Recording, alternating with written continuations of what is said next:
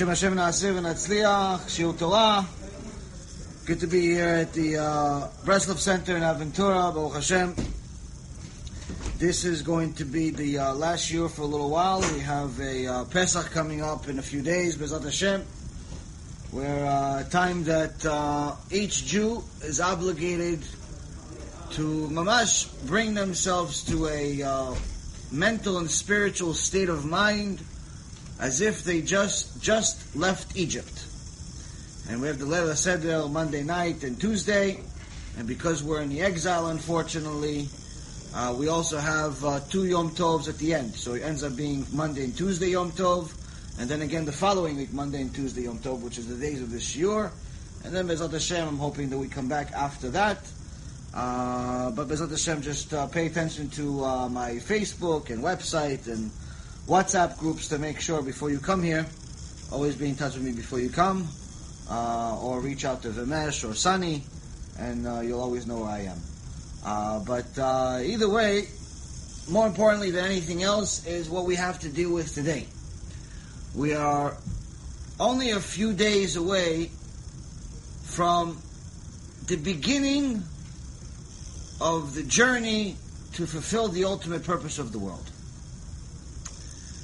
Now, in Egypt, where we were there for over 200 years, 210 years, out of the 430 years that Hashem decreed, originally it was 400, and it says 430. Nonetheless, it was originally supposed to be 400, but the Chazal says that the count, why it says 400, and why it says 430, why does it even end up being 210, is also very similar to the argument of what happened with the confusion that the entire world had with the prophecy that after the Churban Bet HaMikdash, the first one, Hashem said that the second Bet HaMikdash was going to be built within 70 years. But yet, everyone got it wrong. Everyone got it wrong, and that's why in the story that we just heard just a few months ago in Purim about Achashverosh, the Megillat Esther begins with a story of how he has this big party, and many people don't know, anyone that didn't watch the shiur on Megillat Esther, I think we did at least one, maybe 2 of them, about Megillat Esther, the secrets of Megillat Esther. Many people don't know that the reason why Achashverosh actually had the party to begin with was because he was relying on the prophecy in the book of Jeremiah, and he thought that the prophecy was not going to come true, which was the prophecy that the Bet HaMikdash was going to be rebuilt. Because according to his math, the Bet HaMikdash was supposed to be rebuilt at that time. And everyone, all of the Goyim were scared that Hashem was going to fulfill this prophecy and Am Yisrael is going to become the leaders again. So as soon as the Bet HaMikdash was not built, and he thought the prophecy is not coming through, so he said, look, Hashem left. Hashem left the Jews. And he was celebrating. So he wasn't like a kofel, like many people are today, where they say there is no God, Hashem Elechem. He was saying there is a God, and we're scared of him. He just left the Jews. Which in essence is what the New Testament has said for the last 2,000 years, despite many Christians being very nice people. The actual New Testament is not a very nice document. At least not towards the Jews. Anyone that actually reads it sees that it's not exactly a Semitic type of book. On the best case scenario, they say that only 144,000 Jews will survive at the end of times. So whether we have 13.2 million or 20 million Jews or 200 million Jews, whatever the number is, because of course there's many Jews that don't even know they're Jews, and there's also many Jews that we don't know that they're Jews because they're in different places around the world. Especially places like Africa. Point being is that the New Testament says that only 144,000 are going to survive. 7.5 billion people approximately in the world. I saw a recent world counter, and obviously all of these things are, just guesses. They said that there's approximately 7.477 billion people in the world, and out of that is a very small minority of Jews. And out of all of that, only 144,000 of them are actually going to survive. How many Goyim survive, we don't know. Apparently every Christian survives. So that's almost 2 billion people, which is very favorable to them. Obviously, it's all shtuyot, nonsense. But the point being is that many of us that have Christian friends that are very, very nice people, and some of them even love Jews more than some Jews love Jews, many of them don't even know this, because most of them don't actually read the New Testament and study it. Most of them go to church once in a while. They listen to what the reverend or the priest says without a clue of whether it's true or not. Maybe here and there they'll read a page, here and there they'll eat like a parasha, if you will. But they're not going to read and study the details. And that's the reason why many of them are clueless, and that's the reason why, in my experience of dealing with both Jews, non-Jews, converts, Noahides, I've dealt, Baruch Hashem, with a lot of different types of people. In every single case, and with no exception, I've never met two Christians with the same religion. Meaning, I've never met two Christians that actually believe the same thing as each other. Never. Each one had a different understanding of the New Testament. One of them believed that J.C. Penney was a Mashiach. Another one believed he was a prophet. Another one believed he was a rabbi. Another one believed, Hashem Yechem, believed he was an idol of some kind, a god. All types, everyone had a different belief. Someone believed a nice guy. Everyone believes something different. And then even within the chapters themselves, if you delve into the language, everyone has a different understanding. This is unlike Torah Yisrael. This is unlike Judaism. This is unlike the Torah that we have, where even though Chazal themselves say that there are 70 faces to the Torah, it's not 70 different understandings. Anyone that understands it as 70 different understandings is misunderstanding himself. What is it? It's 70 different ways that you can view the same thing, that each one will support the other. So, for example, Amos gave me some Coca-Cola before the shiur, Skele Mitzvot. Now, I can look at this cup and I say this cup is full. That's one view. This cup is full of liquid. It's another view. Technically, it's the same thing.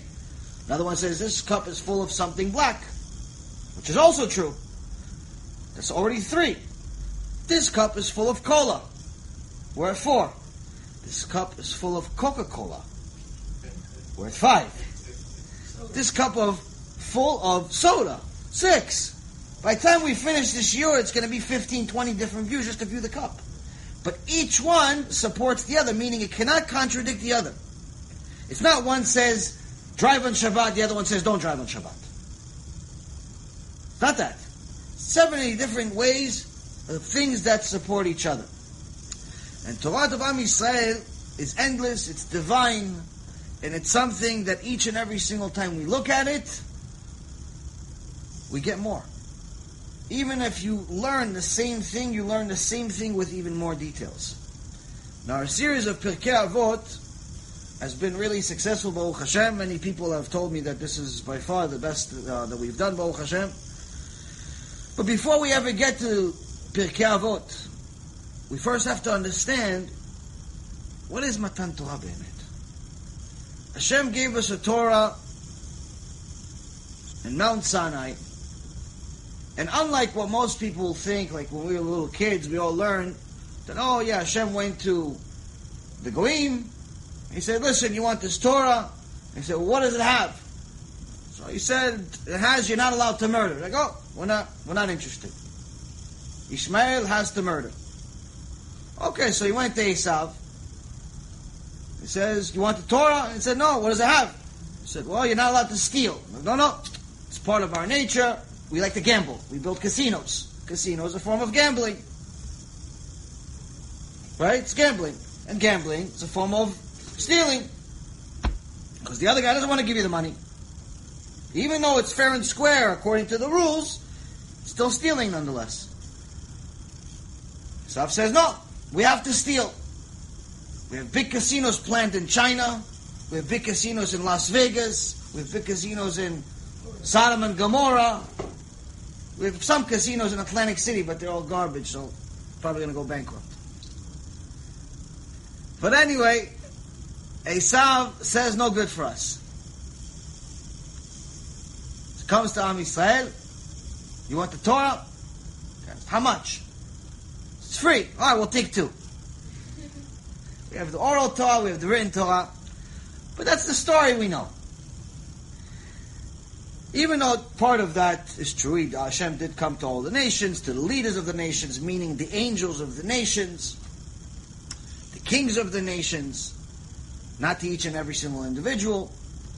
But nonetheless, the real detailed part of the story that we're missing is that it wasn't really an option. It wasn't really an option of, do you want the Torah or not? Like, if you want it, good. If you don't, okay, I'll find somebody else that wants it. That's not actually what happened. And we learn this in a couple of different places. First and foremost, we learn it in Yetziat Mitzrayim itself. The story of Pesach is that Am Yisrael, after being slaves for 86 years of hard slavery, out of the 210 years, we weren't actually slaves for 210 years. We were slaves of hard labor, Avodat Parech, and Avodat Parech means labor without any fruitful results. That's what Avodat Parech literally means. Doesn't mean you just work hard. Many people work hard. You go to any construction site, a bunch of people work hard. You don't call that slavery. We also built the pyramids. How come they call that slavery and they don't call building the next skyscraper slavery? Because that wasn't the biggest part of Avodat Parech. One of the main things that the Reshaim, Erushaim, Machshimam, V'Zecham, the Egyptians did to us is that they would make us build infrastructures and then they would destroy it. Just to destroy our morale and make sure that we don't have any type of unity, because when Am Yisrael has unity, it has power to do anything it wants. To make sure that it breaks our morale, to make sure that we're not confident in anything that we're doing, because we have nothing, we're not getting paid. So we can't say, oh, listen, I made $20 million off this building. Can't even say I'm getting a salary, because I'm not getting that. Say, okay, you know what, I'm not getting a salary. I'm not getting millions. I'm not becoming part of the rich and famous. Let me at least tell my son, listen, son, you see that bridge? Abba built it. Abba built it. Look, that bridge. Abba built it. You can't even say that. Why? Because these Reshaim and Erushaim would destroy it. So you don't even have the mental satisfaction of saying, I built that. So how did the pyramids get built? The pyramids got built with so much murder, where each time one of the Jews did not meet his quota of making a certain amount of bricks and putting him in place, they would take his child and put him instead of the brick. So by the time the pyramid was built, there was no kids left to tell the story, Abba built it. Or you didn't even want to talk about Abba building it. You were ashamed of the whole thing. So even satisfaction we didn't have. But even with all of these tests, many of the Jews did not want to leave Egypt. When Hashem sent them the Goel, Moshe Rabbeinu, who gave them the code words, Pakod Yifkod, the code words that Yosef HaTzadik told his brothers to say that the Goel, the Mashiach that's going to take you out of Egypt, how are you going to know he's the Mashiach? How are you going to know he's to be the one that's going to take you out? That Hashem actually sent him. He's going to say these specific code words. Pakod Yifkod. Hashem didn't forget you. He's bringing you out. What was the biggest miracle? Anybody could figure out those 2 words. What was the biggest miracle? What's the chidush here? If you all remember, Moshe Rabbeinu was not only a person that was stuttering, he was also didn't have the ability to speak well, meaning that there were certain letters in the Hebrew alphabet he wasn't able to say. Like the letter Pei or Fei, which is the equivalent of, let's say, P and F, he couldn't say. Pakod Yifkod. It depends on those letters.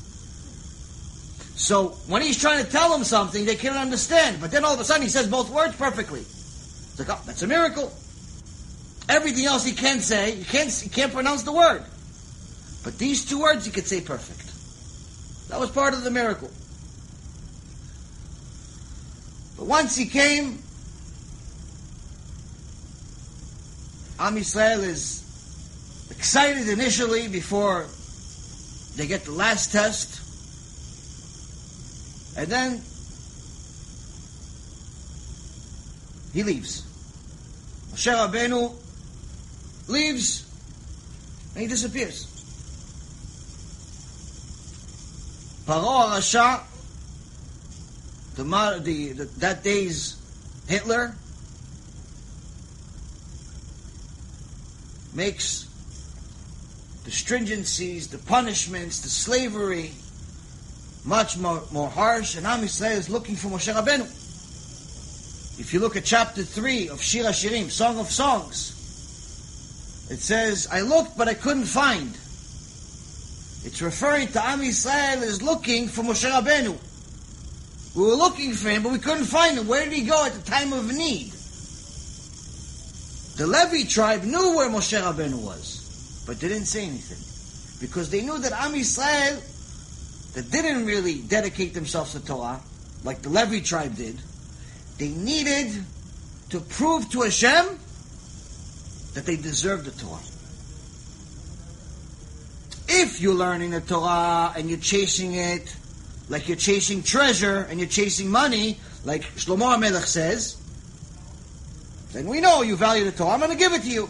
But if you haven't learned Torah, you don't really show that you care so much. You're going to get tested instead. One of two options. One way or another, you're going to get emunah. You're either going to get emunah from learning Torah, or you're going to get emunah from Hashem testing you. Or you have extra. You get both.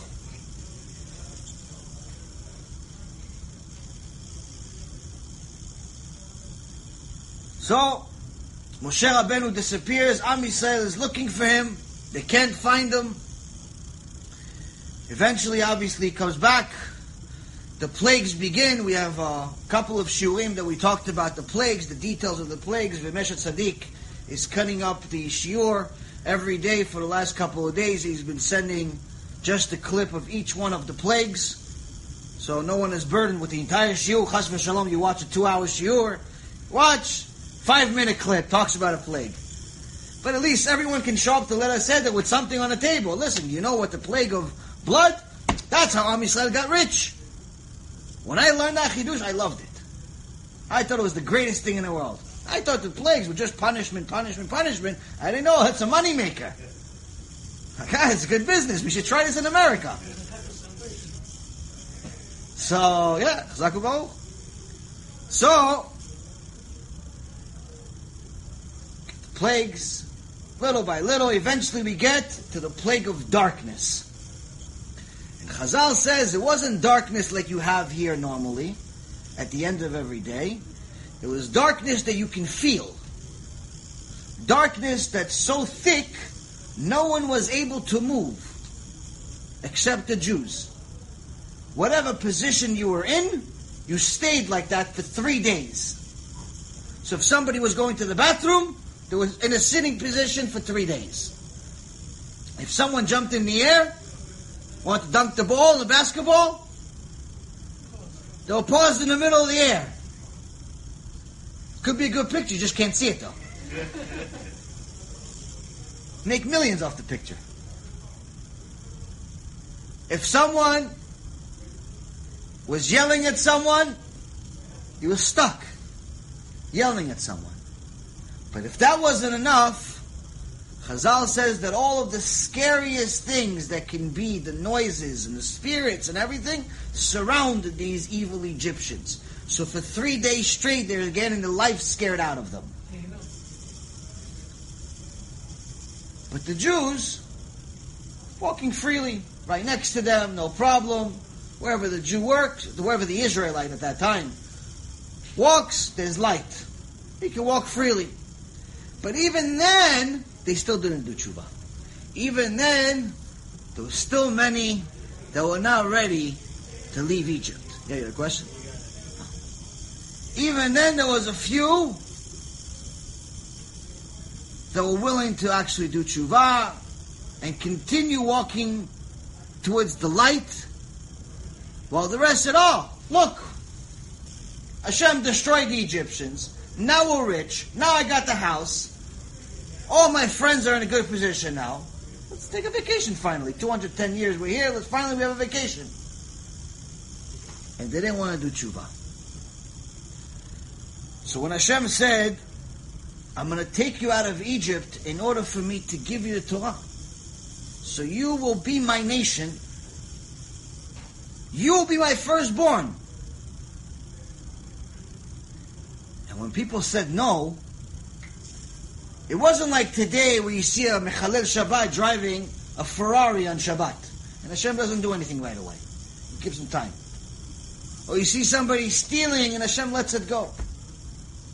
Bernie Madoff in Machshemo stole for 20, 30 years, $60 billion. Hashem didn't do anything yet.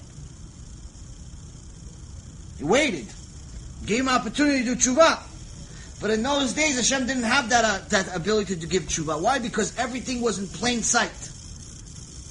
When there's no doubt that Hashem Yitbarach is running the world, it eliminates Hashem's own freedom to give you the ability to do Teshuva.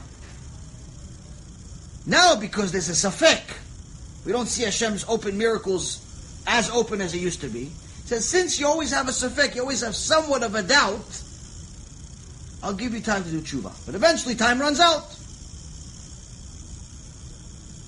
In those days, there was no time. Oh, you don't want the Torah? No problem. You'll be worse than the Egyptians. At least they're going to live through the darkness plague. But the 80%, the best estimate, meaning the most lenient, said that 80% of Am Yisrael died in the darkness plague.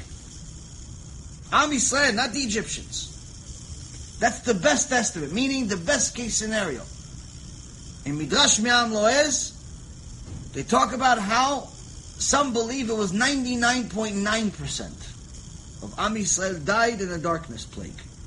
There was originally 300 million Israelites and only 3 million left.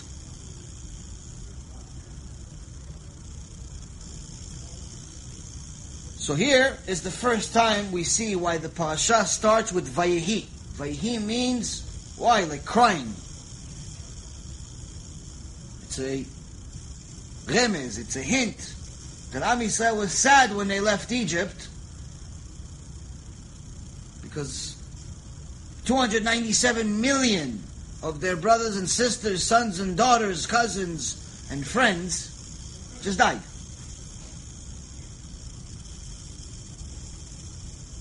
I wouldn't be excited either. You're lucky if you know anyone that's left. So here's the first time we see the Torah wasn't exactly a free choice. The second time we see is when we get to Mount Sinai.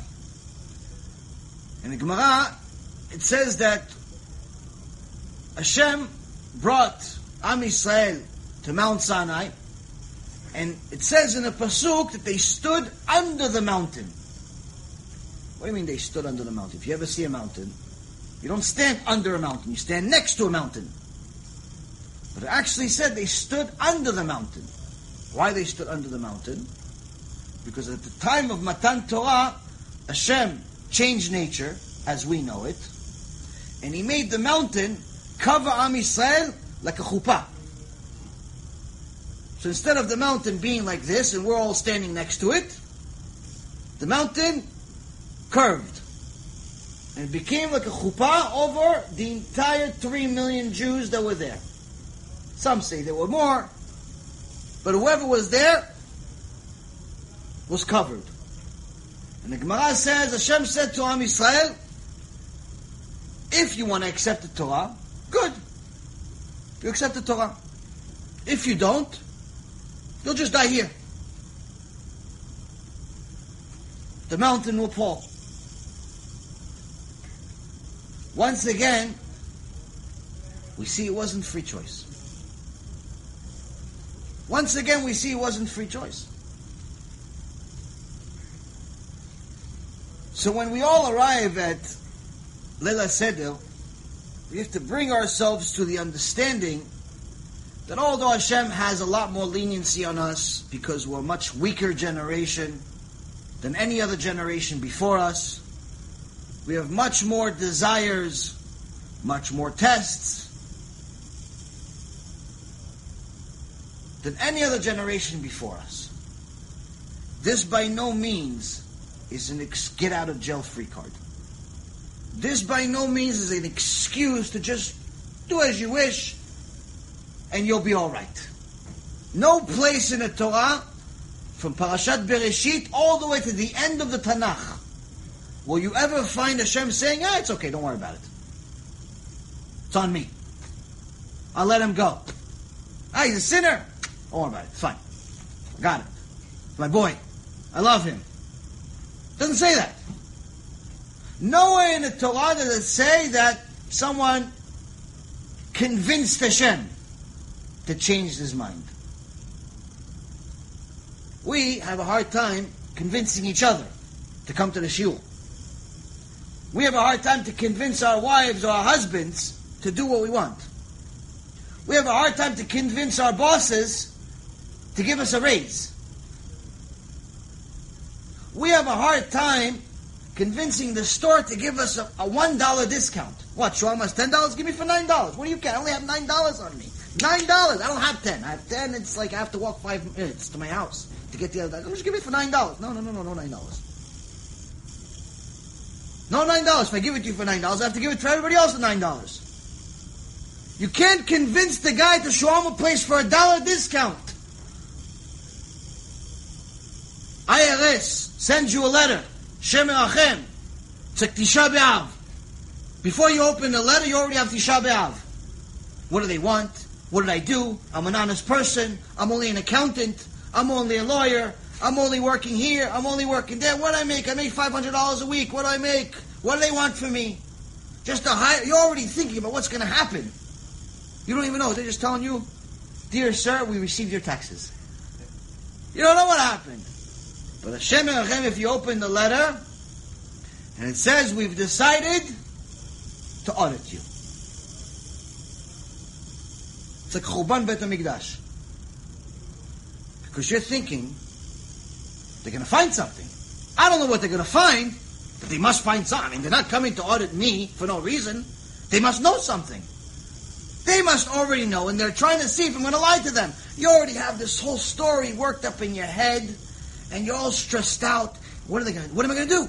I have to hire a lawyer. I can't afford a lawyer. Maybe I'm going to afford my friend. No, he's not really my friend. I haven't talked to him in 6 months. And you have this whole story worked up in your head, and what are you going to do? And you can't sleep at night. Why? Why do you have all this stress? Because deep down inside, what do you know? You know that you can't even convince the IRS to change their mind. Whatever they find, they find. You're guilty, you're guilty. And you know you can't convince them otherwise.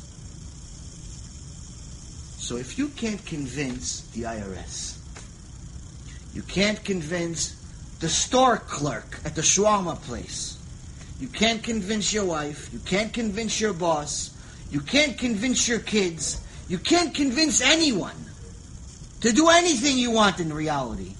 What makes you think you're going to convince Hashem to let go of a zillion sins you've made throughout your entire life for no reason? Why? Because you're funny? Because you're cute? Because you have long hair? Because you have short hair? Because you have blue eyes? Why? Why would he just let it go? Why? What makes you think you can convince him? Who told you this nonsense that makes you think you can convince him to let go of one avera, one sin, not all of them, one sin? You can't convince the shawarma clerk to let go of $1. You think you're going to convince him to let go of $10,000 you won from a gambling trip? Because you gave tzedakah? Like he needs your tzedakah?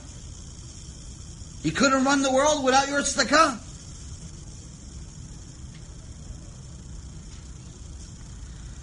this is one of the things we need to get to the Seder with that in mind.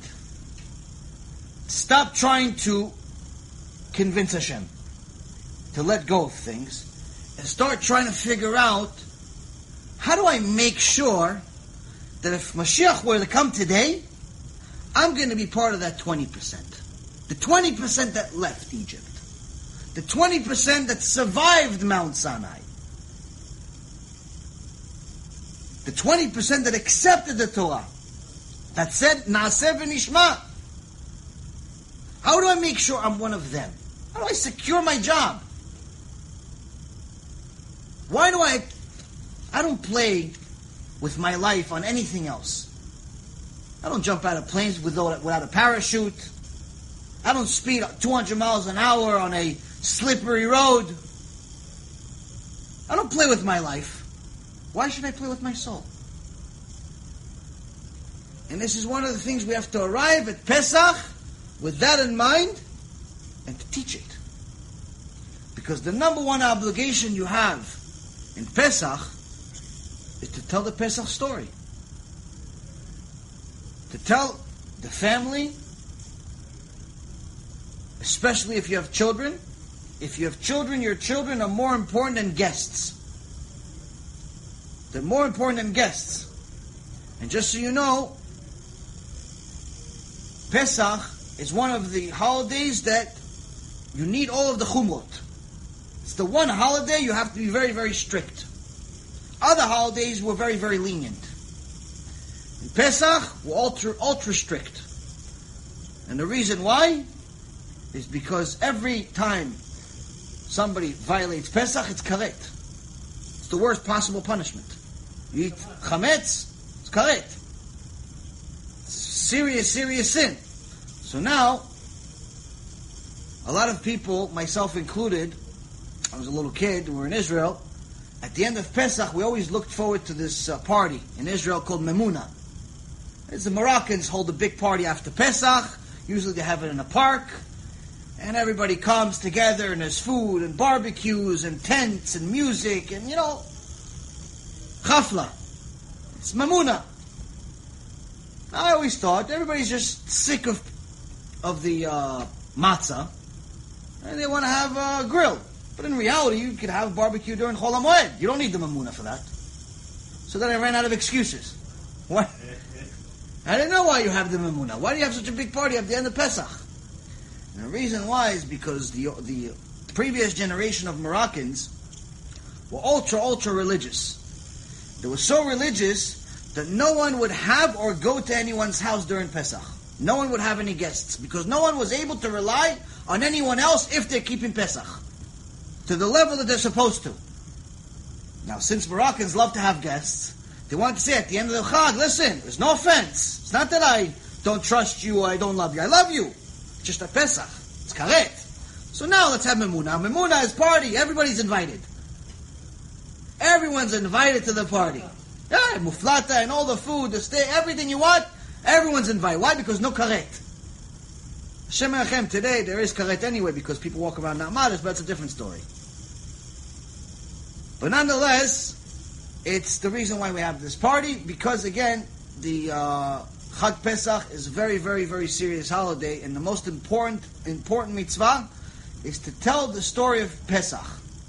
Tell the story of Pesach. The second, and also if you have kids, number one, if you have guests that they're after, you have to tell your kids, number one, the story.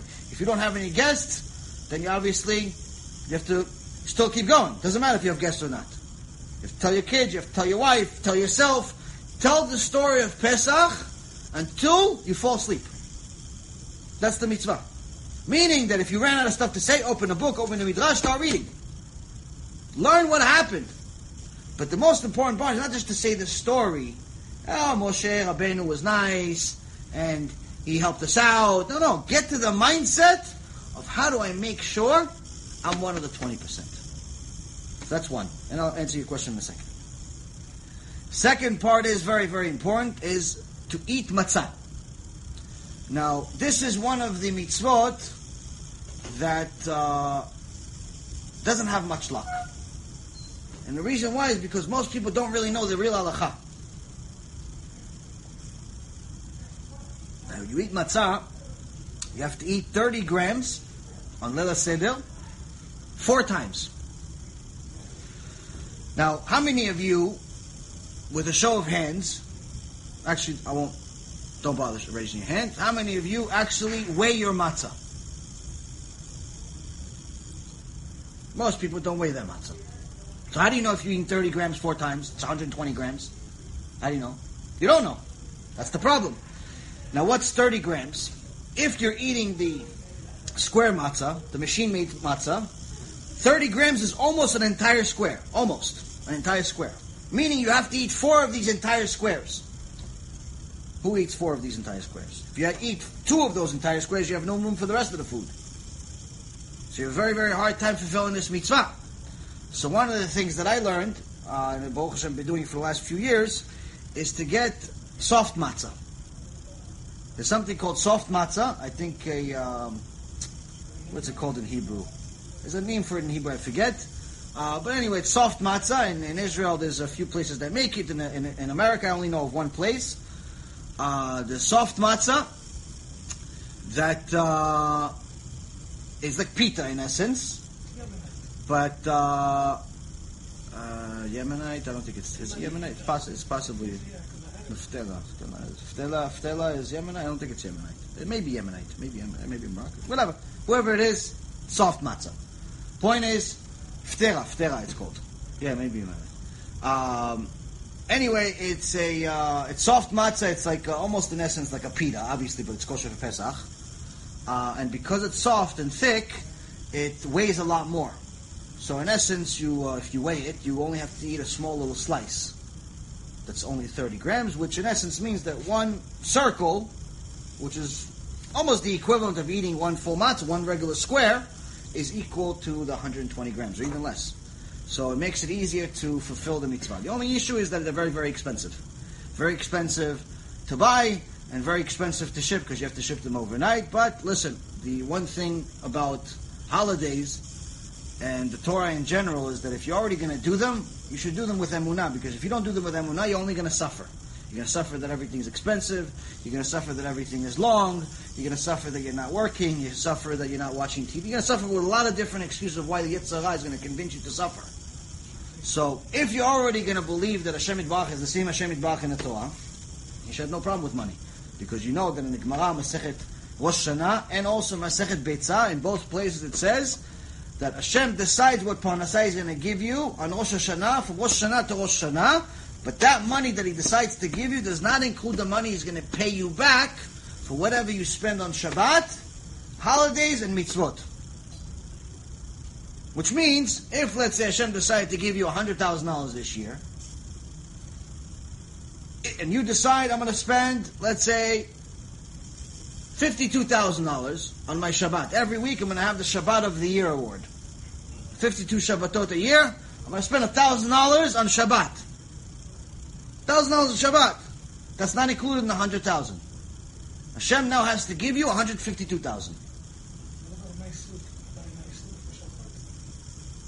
You buy one suit for Shabbat, yeah, but if you buy a new suit every week, it's, if you have the emunah. If you're really buying it for Shabbat, yes. But if you're buying it because you want to look good for your friends, if you're buying it for Shabbat, sure. Anything you buy for Shabbat. But in essence, again, it has to be used on Shabbat. Not only on Shabbat. You're allowed to use it the rest of the week, but it has to be used on Shabbat. So, very, very important to spend money on Shabbat if you believe. But again, it's all based on you believe. Like somebody came to Rabbi Yisrael from Salant.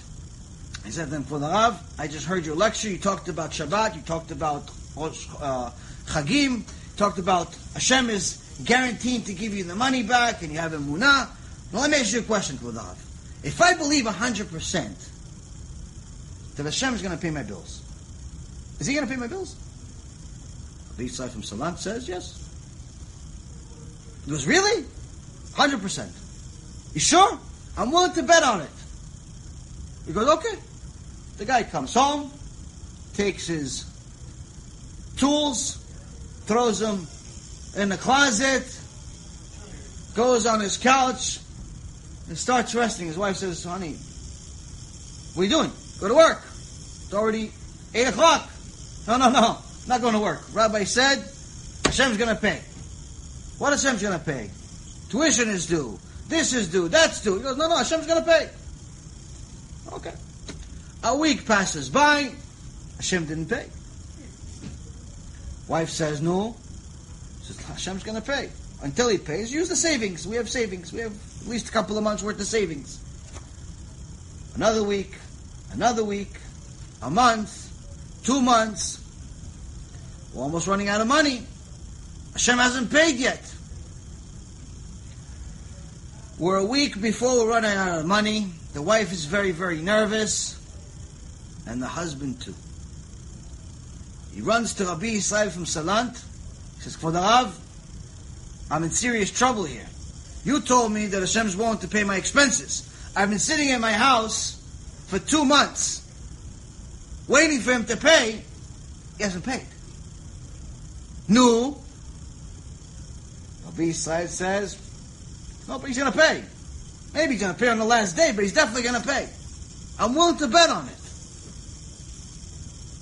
Because why are you willing to bet on it? Because I'm willing to bet on it. Go, if you want, go buy a lotto ticket. I'll pay you the reward already. The guy goes, buys a lotto ticket, $1 million reward. He comes to Rabbi Yisrael, says, that's how he's going to pay? He's like, I'm willing to pay you the reward for this lotto ticket if you want.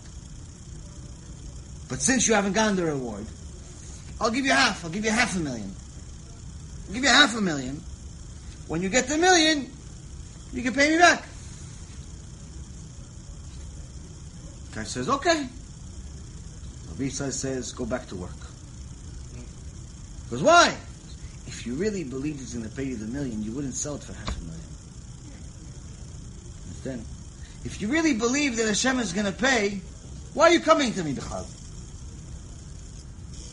If you really believe that Hashem is going to pay for your Shabbat, why are you looking at how much the apple costs?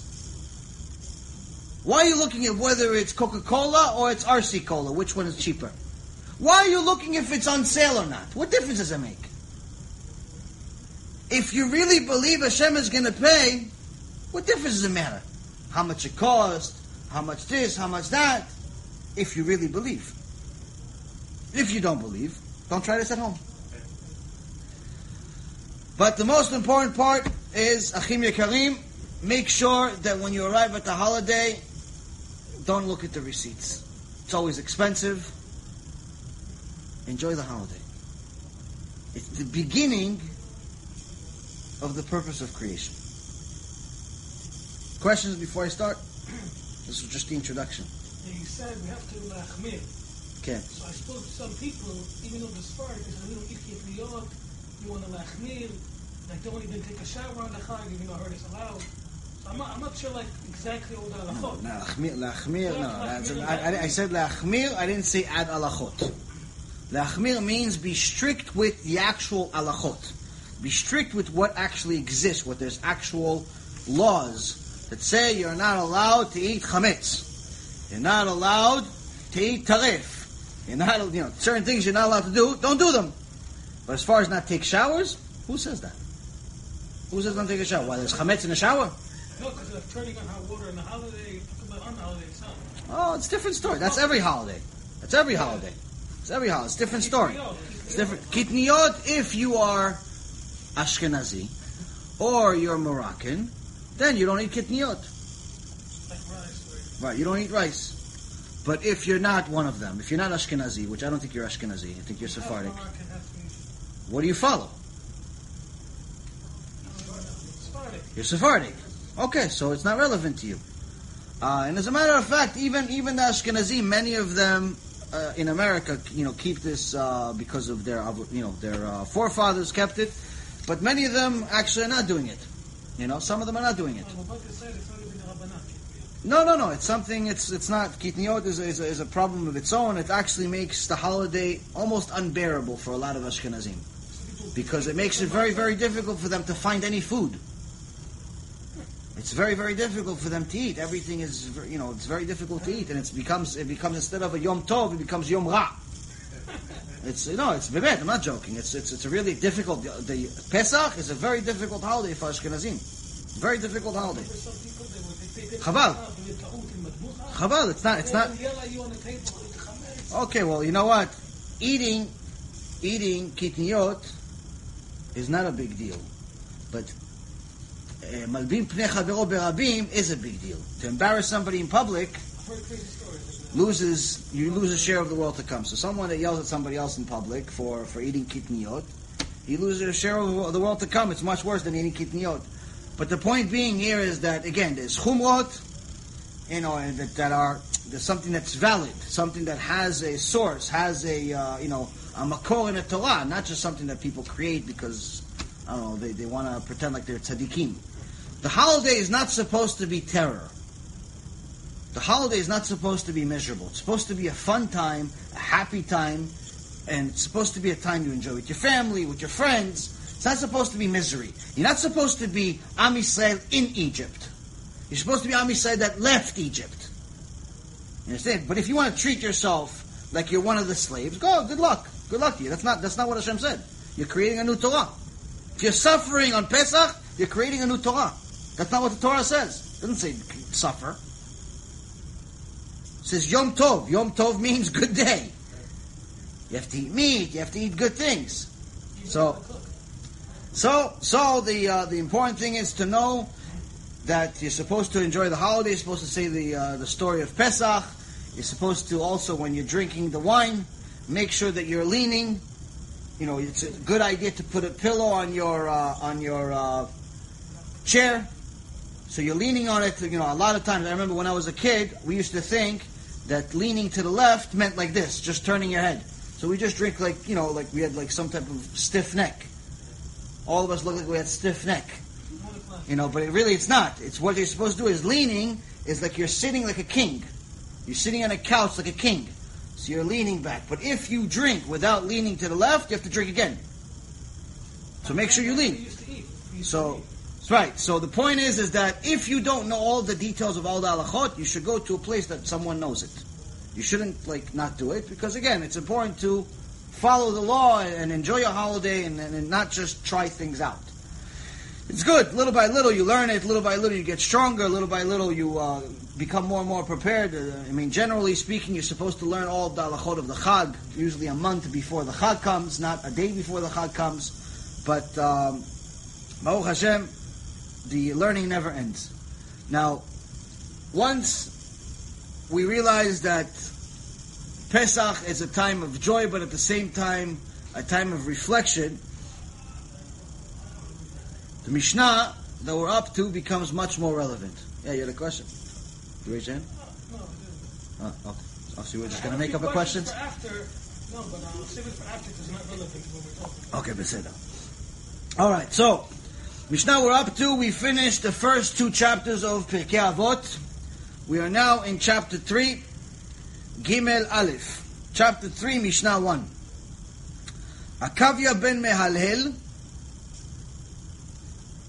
אומר, הסתכל בשלושה דברים ואין אתה בא לידי עבירה. דע מאין באת ולאן אתה הולך ולפני מי אתה עתיד ליתן דין וחשבון. מאין באת? מטיפה סרוחה. ולאן אתה הולך? למקום עפר רימה ותולעה. ולפני מי אתה עתיד ליתן דין וחשבון? לפני מלך מלכי המלכים הקדוש ברוך הוא. עקביה בן מהלהל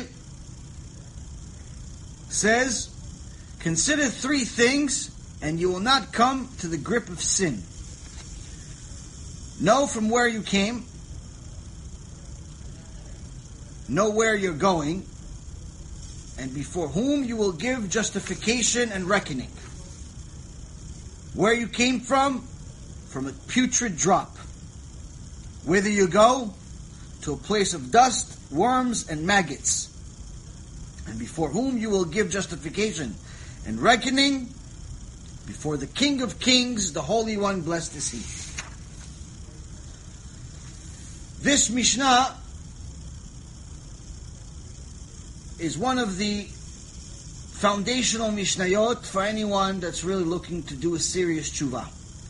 Baruch Hashem, there are many people doing tshuva today, Unfortunately, I heard a sad statistic recently that there's more people leaving the derech than joining. But still, nonetheless, there's many people that are joining. There's many people that are coming back to Hashem. But one of the problems that I'm encountering is that a lot of people get started, start keeping Shabbat, start keeping kosher, maybe even Taharat Mishpacha, and they stop. And they stay that way, parked. A year, 2 years, 5 years, 20 years, the guy is barely a Shomer Shabbat. Why barely? Because he doesn't really know all the halachot of Shabbat, so he's breaking Shabbat, he just doesn't know. He's going to go to Shamayim thinking he's a Shomer Shabbat. He doesn't realize he breaks Shabbat every week. Why? Because he doesn't learn Torah. So, Akavi Ben Mehalel is telling you, if you want to be a real Baal Tshuva, you need to know these 3 things. You need to know these 3 things and make sure that they are a foundational principle in your mind, tattooed to your soul, to such an extent there's not a moment goes by without you thinking about them. First and foremost, we're going to go over it briefly and then in detail. Know from where you came. Then know where you're going, and then remember that eventually you're going to have to pay the bill. Know that you came from a putrid drop, meaning from a drop of semen. Know that at the end, regardless of whether you keep a good diet or a bad diet, whether you drink Coca-Cola or you drink water, whether you exercise or you don't exercise, whether you smoke or you don't smoke, whether you have stress or you don't have stress, whether you're rich or poor, whether you're righteous or wicked, all scientists and religious people can agree on one thing. When your time comes, there's nothing you can do about it. The time comes. And everyone goes to the place where the maggots and worms eat them. But after that, is the important question. What happens after? If we're atheists, chash v'shalom, nothing. Turn to dust, eventually become a tree of some kind. They cut you up, make a book out of you. Nothing happens. Which in essence means you've lived a purposeless life. If someone says to you, listen, why? Steve Jobs lived a very purposeful life. He left a legacy behind. The home computers started thanks to him. iPods, iPhones, iPads, I this, I that. They almost gave him the letter I. Isn't that good? No, it's not. Why? Because he's not enjoying any of it. He's dead. He's dead. He's gone. And he was an atheist. At the end of his life, he did say that he realized that there had to be more. He did some form of tshuva of his atheism. But nonetheless, that's when he got sick. That's when he realized that he's not on top of the world, that he's not God. But the point being is that if you came in thinking that you're going to make your mark, and that makes your life meaningful, you're wrong. You're not going to make a bigger mark than Steve Jobs. And anyone that looks at his life right now, he can't benefit out of it. He's dead. So what if the iPhone came out? He's dead. So what if there's books written about him? He's dead. He's not enjoying it. He's not in Shamayim enjoying it because he doesn't believe in Shamayim. He believes he's dead. So he's dead. You can't say, no, he's in heaven looking down on us. No, he doesn't believe in it. He's dust. He believes he goes to dust. So he's dust. So that means that his whole life was completely meaningless. There's no point. But the question is, if you came here to eat, why were you born without teeth? Why does the baby come out without teeth? If your purpose in life is to come eat and enjoy this world, why are you coming so ill-equipped? You have no teeth. Technically, you should be born with the teeth of a lion. ready to eat anything in sight if that's the purpose of life. If the purpose of life was for you to have money, why is the vast majority of the population in the world, 7.5 billion people in the world, the majority of them are below middle class? The majority of them are actually in poverty. Why? If you make over $300,000, which is not considered a lot of money in America, you're making more than 99% of the world.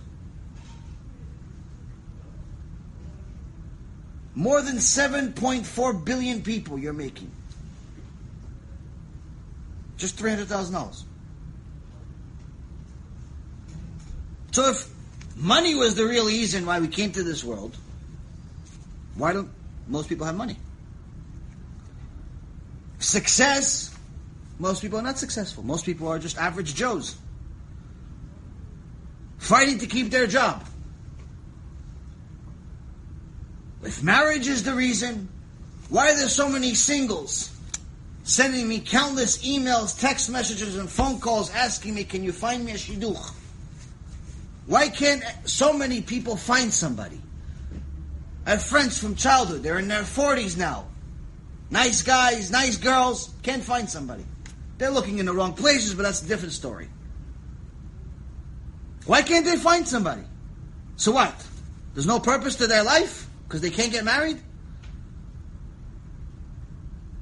If bringing children to the world is the purpose, why do so many couples spend tens of thousands of dollars, tears, and emotional suffering to hopefully have the blessing of having a single child and still can't do it? I have a couple of students, got married, chuppah, kiddushin, everything, Baruch Hashem. They can't have a kid. They've been trying already for 2.5 years.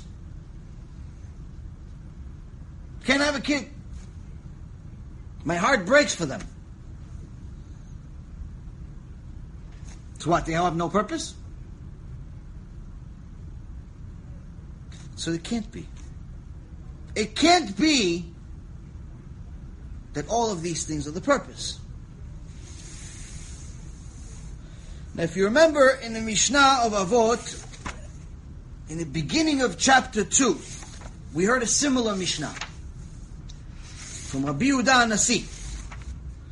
Rabbi Yehuda HaNasi said, "Da ma lemala mimcha, ayin roa ve'ozen shomat ve'kol ma'asecha besefer nichtavim."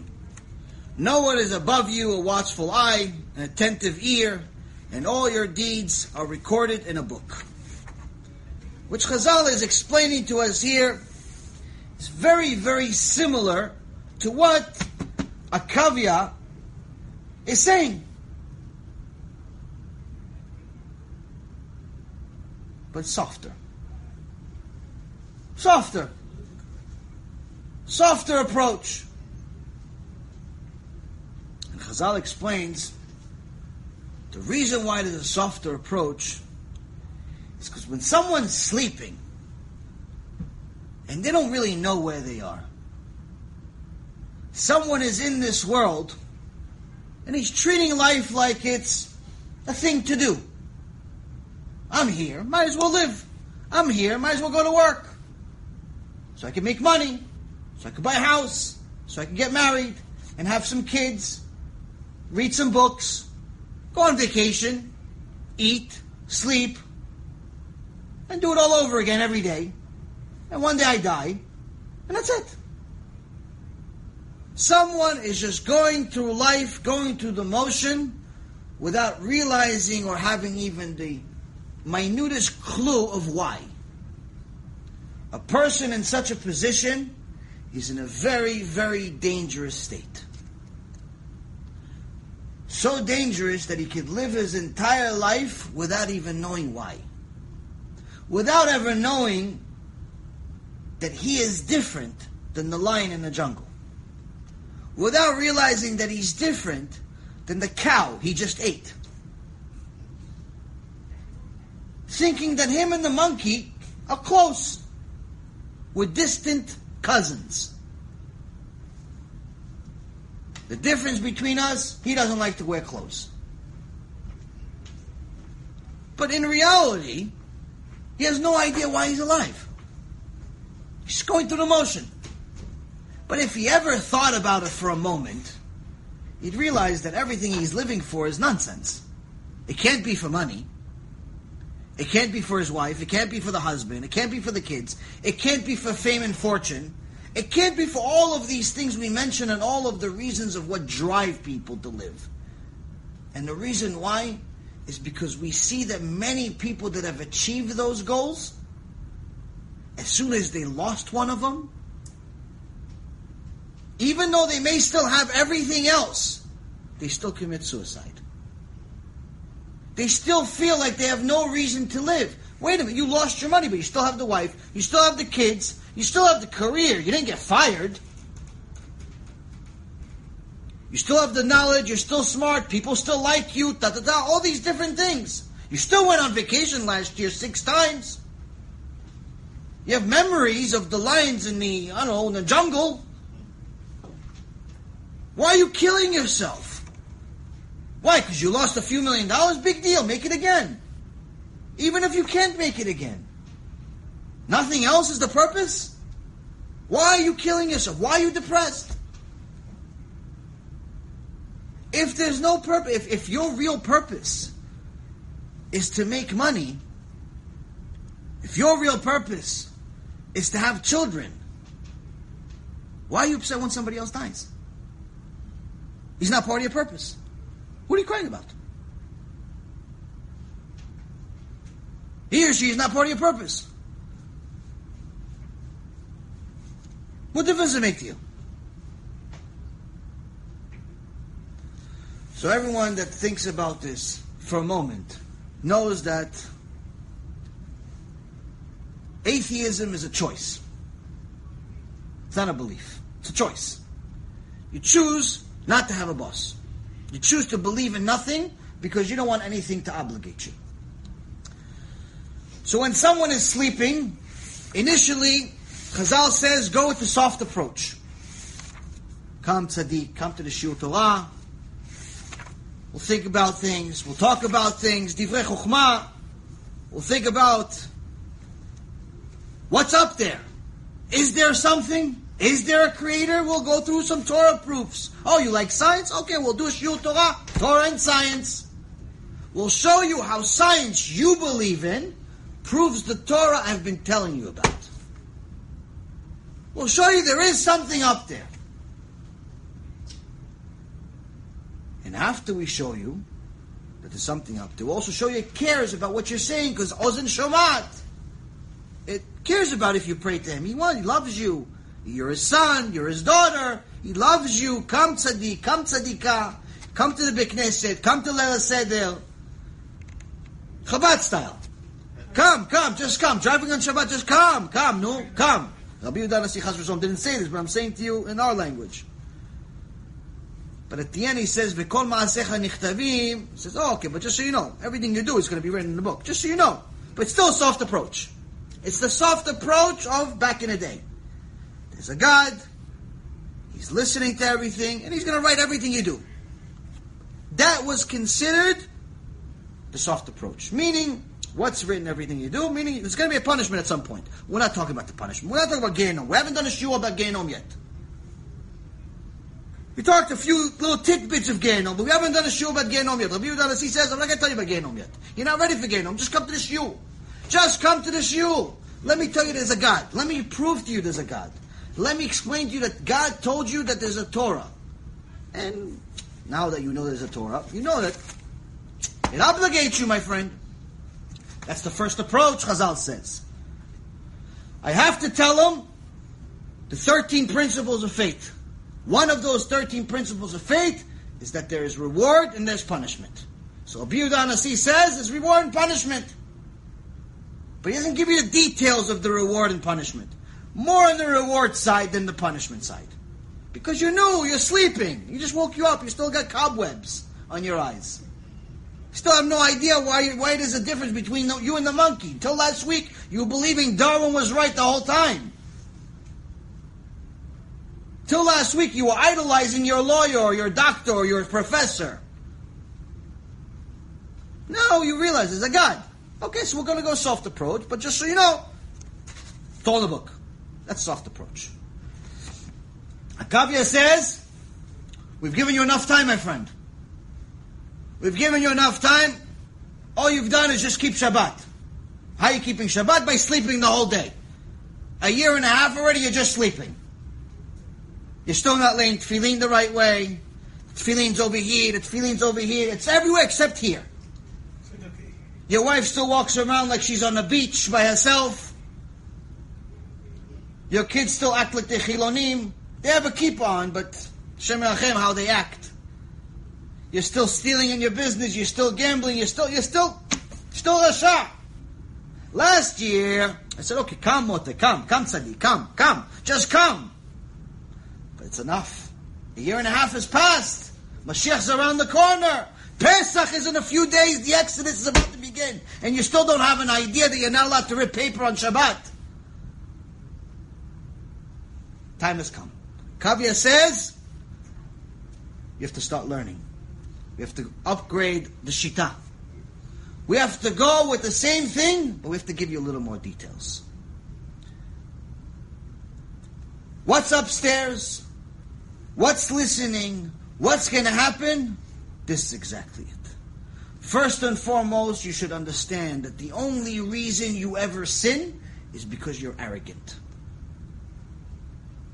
The only reason anyone ever sins is because they have arrogance in their heart, and for a moment, they think they could beat the system.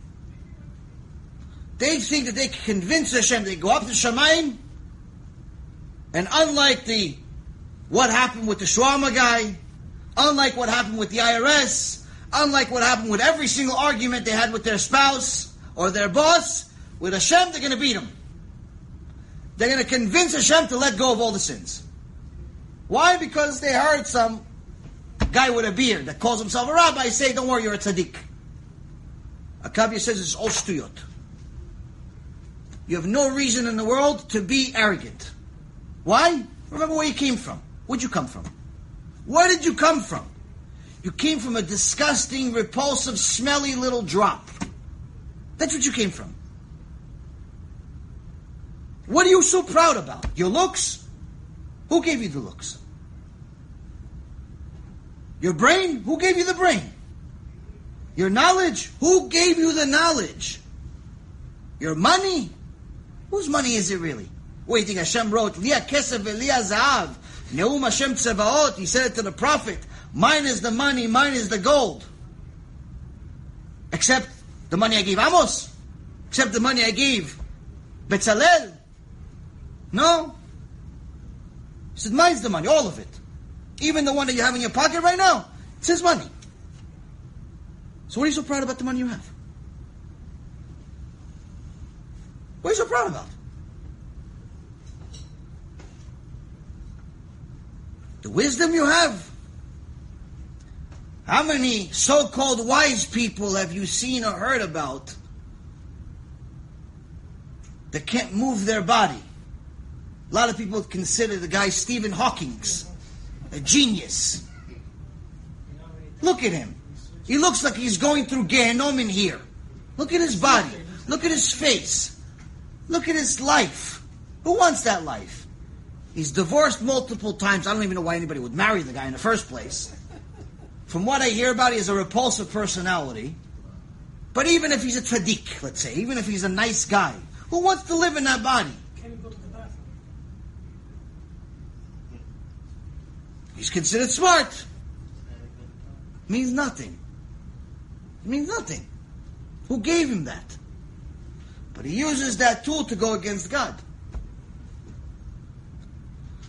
So Akavya ben Mehalel is saying to you first and foremost to remind yourself not to sin. You have to think about the beginning. Why do you sin? What's the trigger? You know, unfortunately, there's a very big drug problem in the world today. And unfortunately, some of it is infecting and infesting the Jewish world. Different keilot have different problems. Some have problems with intermarriage. Some have problems with modesty. Some have problems with all types of things. But unfortunately, the drug part affects everyone to some extent. It's one keilah I recently heard about, had 10 overdoses in the community since Rosh Hashanah. Shem Yerachem. I have a few students that have some drug problems and have been addicts for many years. And Baruch Hashem, I'm trying to help them by the use of the Torah. And I had a few old friends that I sent to rehab centers. In the days I had money, I was able to pay for these places. And I realized, once I learned Torah, that all the money that I spent, tens of thousands of dollars that I spent on rehab centers, was a complete waste of money. And the reason why is because the rehab centers, in general, the principle of rehab is wrong. It'll never work.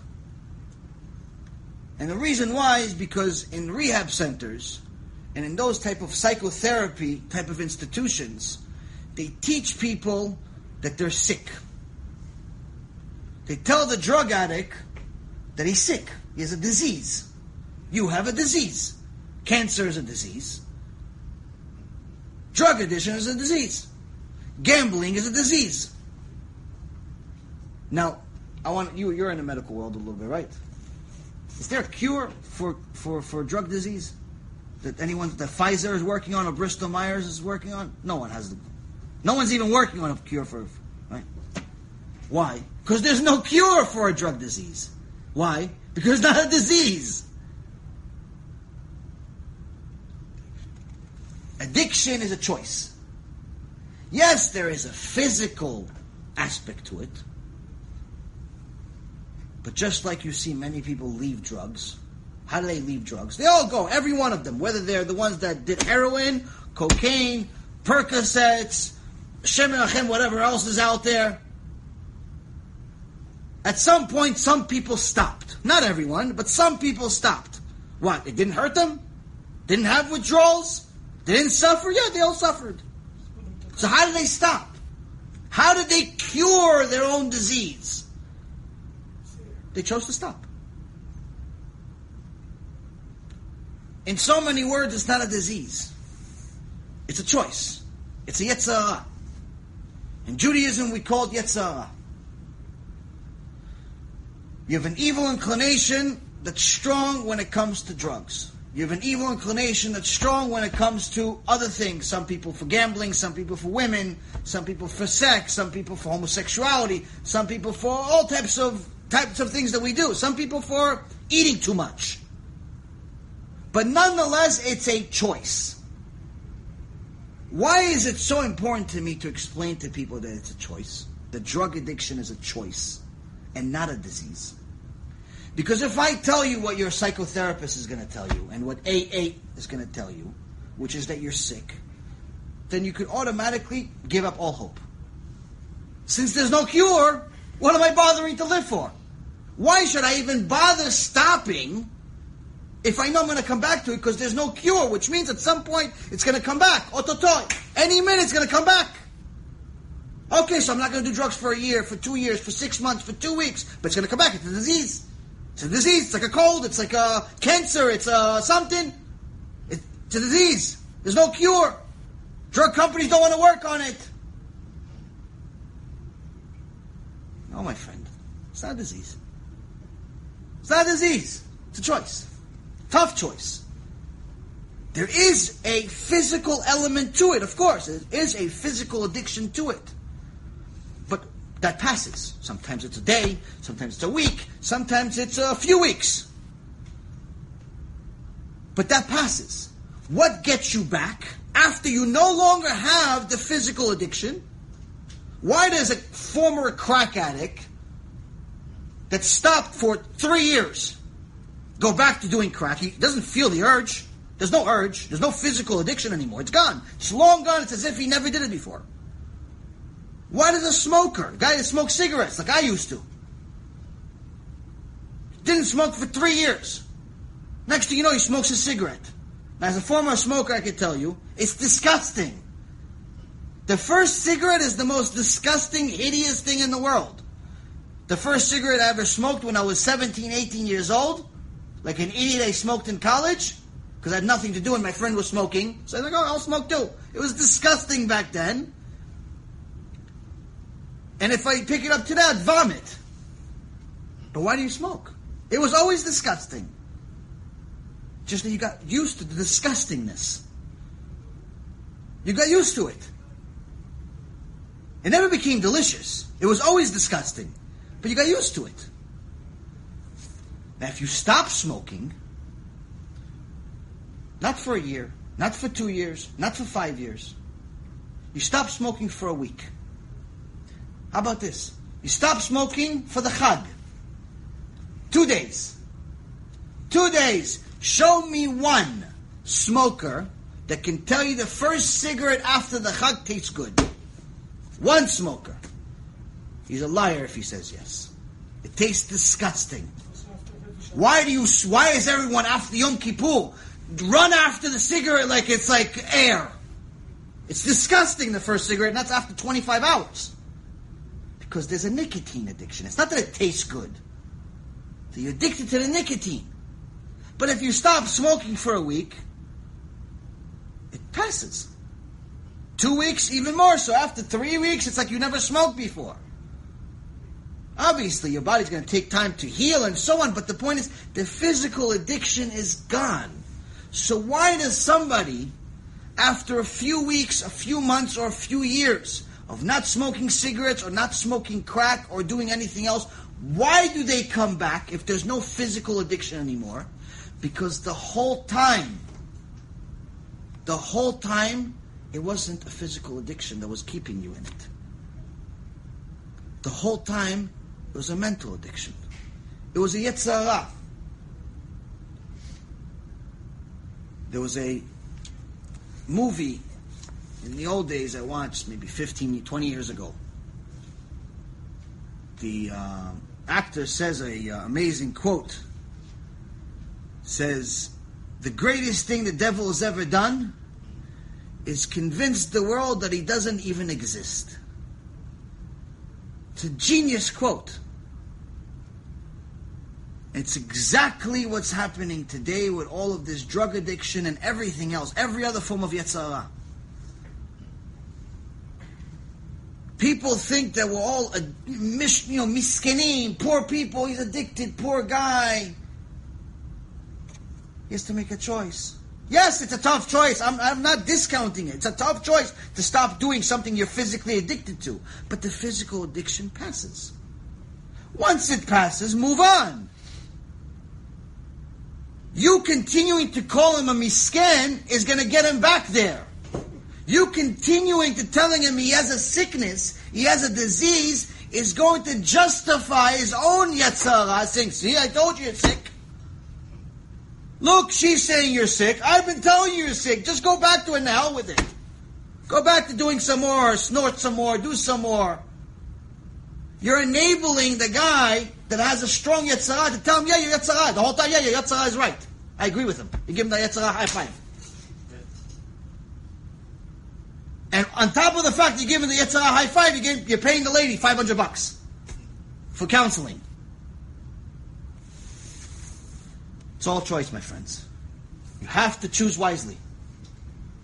Once you understand it's a Yetzer Hara, it's curable. But as long as you think that drug addiction is a disease, it's incurable. There's no cure. Even if you stop, there's still no cure. Even if you stop, always in the back of your mind, you're always going to think, when am I going to go back? When am I going to go back? When am I going to go back? And your whole life is going to be surrounded by just thinking about this drug. And I didn't do it today. I didn't do it tomorrow. I didn't do it. And every day you're counting the days you didn't do it. But who wants to live like that? Who wants to live thinking about the stuff they're not doing? It's miserable. That's like the poor guy counting the rich guy's money all day for a living. Who wants to do that? Why? Why would you put yourself through that torture? Just remind yourself, it's a choice. It's a bad choice. It has no good consequences whatsoever. No one ever says, thank God I do drugs. No one's ever written a book and saying, you know what? What a great life to do drugs. You should do that too. No one says that. No one writes a book. No one says, oh, I have the life achievement award. I've done more drugs than everyone else. Maybe they would have written a book if they actually survived, but they all died. No one ever says, I'm so proud of my dad for doing drugs. No one says that. Why? Because bad. But if you keep telling people that they're sick, they're never going to get cured. So the first and most important thing is to understand that this addiction is a choice. It's a yetzirah. And Baruch Hashem, none of you are into drugs, but I say this because that addiction is no different than any one of our addictions. Whether it's our addictions to money, our addictions to women, our addictions to sports, our addictions to anything else. Unless you're addicted to Torah, it's not good for you. So each and every single one of us has an addiction, but the yetzirah inside us is saying, no, you're sick. You're sick. I mean, come on, you've been wasting seed since you're 13 years old. You're going to stop now? How are you going to leave me? What am I going to do without you? You've been wasting seed every day like clockwork for 15 years. How are you going to leave me? What are you going to do with that hand? What are you going to do with the girl? What are you going to do with your life? Yetzirah is convincing you you're sick. You have a sickness. You're scared. You're a young guy. You're single. When you get married, you'll stop. Or your wife is not happy with you, or your wife is not giving you enough, or your wife is pregnant, or your wife... Every yetzirah is going to convince you in his own Rashaim way. That's why the Gemara says he has 7 names. Satan has 7 names. Why? I'll come to you in different ways. You're never going to know who's coming. You think it's your best friend, it's Satan. You think it's your wife, it's Satan. You think it's your kid, it's Satan. You think it's your boss, it's Satan. He's going to come to you in 7 different ways. You're never going to know how he's coming to you. And he's always going to convince you. Why? Because you don't even know he exists. You don't even know he exists. Why? Because everybody's telling you you're sick. Everyone is telling you, Miski, you're 29 years old. What do you mean you're not going to waste seed? What am I supposed to do? Keep it all inside? I'm going to explode. Somebody told me this the other day. Come on, Rabbi, what do you mean? I'm single, I'm 29 years old. Well, you expect me to keep it? I'm going to explode.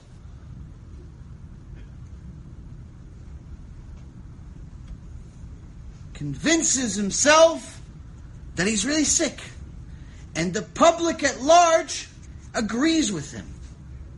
The psychiatrists agree. The friends agree. Everyone agrees. And sometimes agreement comes from silence. He goes to a rabbi and he says, no, do you agree with Rabbi Reuven about wasting seed? Like I made the halacha. I made a 3-hour shiur about it. They made me the foremost expert on it. He goes to the rabbi, do you agree with him? No, just worry about other things. What do you mean worry about other things? He's wasting seed. All of the shefa in this world, all of the goodness that Hashem wants to give him is gone in the garbage. Hashem wants to give him kedusha. Hashem wants to give him money. Hashem wants to give him zivug. Hashem wants to give him children. Hashem wants to give him everything. He loves him. It's his son. But he just wasted it in the bathroom. And you told him, don't worry about it. Worry about something else. Learn some Tanya. Learn some Zohar. He's ruining it. He's ruining everything. And you're enabling him by not saying anything. By saying, no, worry about something else. No, my friend, worry about that. Stop doing it. At least try. At least don't tell the guy he's okay. So sometimes silence is the worst medicine. It enables us to continue. Every single one of us has a different addiction. Every one of us. We have to start learning how to realize that it's the Yetzer Hara, really. And not some disease. Not, I'm born that way. I'm always angry. That's kind of, I'm Sephardic. Come on, I'm always angry. That's what people tell me. I'm always angry. It's okay. It's like, if you're Sephardic, it's okay to be angry. It's like, it's part of being Sephardic. It's okay to be angry. Or it's like, nah, come on, money's a little tight. What tight? Just made $1 million last year. What tight? No, but it's hard for us. We're from this place or that place. Oh, I can't stop looking. It's part of our tradition. We look. What do you mean? It's part of nothing. You create it. See, Yetzer Hara is convincing you you're sick. He's convincing you that it's okay and you can't do anything about it. You have to stop. You have to arrive at Pesach with a new mindset. Stop making excuses for the Yetzer Hara. He already has enough. Don't help him. I know it's hard. Trust me, I'm telling this to myself more than to you. But at least don't help him. And don't listen to people that help him too. He has a lot of soldiers. Some of them have beards and hats. Some of them are doctors. Some of them are close people. Sometimes they're family. And they're all going to try to be his soldiers even if they don't mean to. Because they also don't know he exists. He fooled them too. What do you think? They don't have an addiction? It's not just drugs we're worrying about. That's what Akavia is telling you. First and foremost, remember, the trigger to all of your problems is that inside, you're making excuses. Why are you making excuses? Because you think you beat the system. No, I'm just going to smoke weed. I'm never going to get to coke. I'm never going to go to whatever other drug there is out there. Heroin or meth or all this garbage tinofit. Garbage that people put into their mind, into their body. No, I'm not. I'm just going to smoke weed. Just a little sweet. Come on, it's no big deal. Come on. Didn't Moshe Rabbeinu smoke a little weed or something? People make up all types of stupid stories. Didn't they smoke on Mount Sinai a little bit? Didn't it say Samim? All this stuff. Huh? One of the Pitom Aktovet is Kene Bosa. One of these stuff they say is Samim. It says Samim. Yeah, Samim means it's incense. But they say that one specifically, Kene Bosa means cannabis oil. I did the research. No one smoked weed in the Torah. Oh, for the Shemin HaMishchar. No one smoked weed in the Torah. Anyone that says that is a kofer, rasha, merusha, and I wish Hashem punish him on the spot. No one smoked. No one put tinofit into their body. It's a different story. Taking it as a medicine, putting it as a cream, something like that, it's perfectly fine use. If you actually have a sickness, use it. These people, you think all these kids that go to the California stores, all sick, all of them have back pains? They're 18 years old, he has back pains. The kid just stopped playing Nintendo last year. What back pains does he have? It's all nonsense. It's all nonsense. Listen, Torah says you're not allowed to put yourself in a state where you cannot be in front of Hashem. Simple. Listen, when I first heard that smoking cigarettes is not allowed, I made every excuse in the world. I'm like, no, but come on, but this, but that, but this guy, but this rabbi smoked, but that rabbi smoked. 105. Says, okay, protect your soul, protect this, protect that, but listen, it's not allowed. Why? You're ruining yourself. That's not what Hashem wants. Even if you say that smoking cigarette, you're already addicted, your grandfather did, all the excuses in the world that people make, the reality of it is, ask yourself one question. Is it Retzon Hashem? Is it what God wants from you? If God wanted to choose you to be the Gdol Ador, He wanted you to be Mashiach, He wanted you to be the one that delivers the message, He wanted you to be Kodesh Kodashim, would He want you to show up with a cigarette? Would He want you to show up with a joint? What about the papers? Stuyot. Point is, if it helps you quit, it helps you quit. It's supposed to be a means to an end. Means to an end, not something you're supposed to stay with. Same concept with someone that's addicted psychologically to marijuana. You have to understand, I know it's hard, I know it's difficult, I know the Yetzer Hara is telling you you're addicted to it, or it's fun, or it's allowed, or it's whatever. Bottom line is, when you smoke weed, you're not allowed to pray. Why? Because it's the equivalent of being drunk. Why aren't you allowed to pray? Because when you pray, you're acknowledging that Hashem Yitbarach is in front of you. But if you read 1 ounce of Torah, you would know that Hashem is in front of you all the time. That's why you have to be modest, even inside the bathroom. So what makes you think you're allowed to smoke when you're not praying? What makes you think that you're allowed to be drunk whenever you feel like it, except specific holidays that Chazal says you're allowed to be? You always have to be prepared as if Hashem is next to you. Why? Because He is next to you. So, for anyone that's making excuses for themselves of why they smoke cigarettes, or why they smoke weed, or why they smoke hash, or why they do drugs, or why they have 15 girlfriends, all of the stuff, it's all excuses. I know it's hard to quit, I know it's hard to stop, I know it's hard to change. I know, I wasn't born yesterday, I had to go through it also. And still going through it. But you got to do it. At the very least, we need to know what the truth is. The truth is, we're making excuses. The truth is, we think we can beat the system. Come on, deep down inside, you don't really believe you beat the system? But deep down inside, seriously, don't you really think like, come on, Hashem, come on, I studied Gemara, Daf Yomi.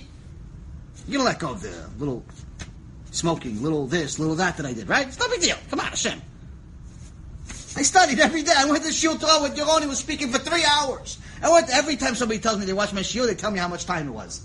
It's the funniest thing in the world. Yeah, I watched that shiur. I'm like, which shiur? The one for 2 hours and 42 minutes. How am I supposed to know which one is 2 hours and 42 minutes? It's like Mamas, like Mesirut Nefesh for them to watch me for 2 hours and 42 minutes. Or the one, no, I watched that other shiur, the one for 3 hours. I don't know, every other shiur is 3 hours now, Baruch Hashem. I don't count the time. I don't even know how long we've been talking today. But the point is that people always tell me how much time. So what, they're going to go up to Shamayim? To me, it makes me laugh. But you think it's going to make Hashem laugh? No, He's not going to make Hashem laugh. No, come on, Hashem. I went to Yaron's shiur for 3 hours, once a week for a year straight. I can smoke a little, right? I can go with a non-Jewish girlfriend, right? It's not correct to smoke, God forbid, weed. That's a good Yetzer Hara. That's a great... your Yetzer Hara is genius. That's a Yetzer Hara that's genius. What is he saying now? Listen. Okay, it's not allowed. I agree. Rabbi said it's not allowed to do this. Fine. But it's not karet like he was saying before. Mechalel Shabbat, karet. Ochel chametz, karet. Malbim pnei chavero berabim, en lo chelek lo haba. Smoking weed, it's not so bad. So okay, so let's do that one. What a genius Yetzer Hara it is. He tells you, no, come on. Just do the small sins. Do the small sins. But the reality of it is that the small sins are the doorway to the big ones. We can't be all fully clean. We all have our weaknesses. Your Yetzer Hara has a PhD. PhD. You've been missing shiurim, my friend. YouTube is not helping you. YouTube is not helping you. You have to come to the shiurim. This way I know your Yetzer Hara a little bit better. No, I'm just curious because other religious people are telling me not allowed to smoke. Even, like how many of those... Okay, I'm going to ask you a question. Beards, I yell at them. Beards, hats, whatever. Beards are free. Hats, even cowboys had. The question is, how many of those so-called religious people are going to show up to your judgment day? How many of them? 0. Oh, so what are you going to say? But he did it and he did it? No, not for me. I asked this because I'm telling others... Has nothing to do. No. You have to be worried about your own neshama. Your own neshama... First, you worry about your own neshama. Once our own neshama is at peace, we're doing good, Hashem does the rest of the work for us. Then Hashem gives us the siyat d'ishmaya of what to tell other people. You won't have questions. So first and foremost, like Kavya is telling us, know the root of your problem. Know the beginning. The beginning of all your problems is that deep down inside, you don't believe. Deep down inside, you think you can beat the system. Why? Because you're arrogant. You're an arrogant fool. But for what? Why are you arrogant? Why do you think you can fool God? You came from a putrid seed. You came from something disgusting. Tinofet. What do you have to be arrogant about? So he's going right off the bat. He's telling you, you're already starting off with the left foot forward. Next, if you didn't get that yet, says, my friend, just in case your perspective is still distorted, just in case your Yetzirah is still working hard and you can't beat him, remind yourself of the day you're going to die. As the Gemara Masechet Brachot, page 5 says, Yetzirah comes to you, learn Torah. If that's not enough, say Kriyat Shema. If that's not enough, remind him of the day he's going to die. So first it says, learn Torah, so you know that there's Hashem Yitbarach. If that's not enough, say Shema Yisrael, Hashem help me, I can't beat this Yetzirah, it's too big on me. But if all you hear is silence, like Am Yisrael heard, right before the first plague came, they were looking for Moshe Rabbeinu. Where's Moshe? Couldn't find him. Couldn't find him. You came here, you told Paul you're going to do this, this, and that. He made it even worse on us, and then you left. They didn't realize it's a test. They didn't realize it's the biggest test. So all you did, Shema Yisrael, it didn't work. Silence. So remind them the day he's going to die. Why remind them the day he's going to die? Because anyone that is mitbonen, meaning starts thinking deeply of the day they're going to die, they start thinking about what's going to happen. All of a sudden, all the money you have is meaningless. This is the reason why, when they bury the dead, they bury him in a sheet. In a sheet. And the sheet doesn't have any pockets. You know why it doesn't have any pockets? Because you can't put any money in it. You can't take that money with you. Money stays home. Kids take it. Wife takes it. Our boyfriend also. You're not taking any money. You're not taking any money. There's no money. The car stays there. House stays there. Everything stays here. You and me in a bed sheet with no pockets. What happens then? Shem Yerachem. The maggots, the worms, they start having a blast.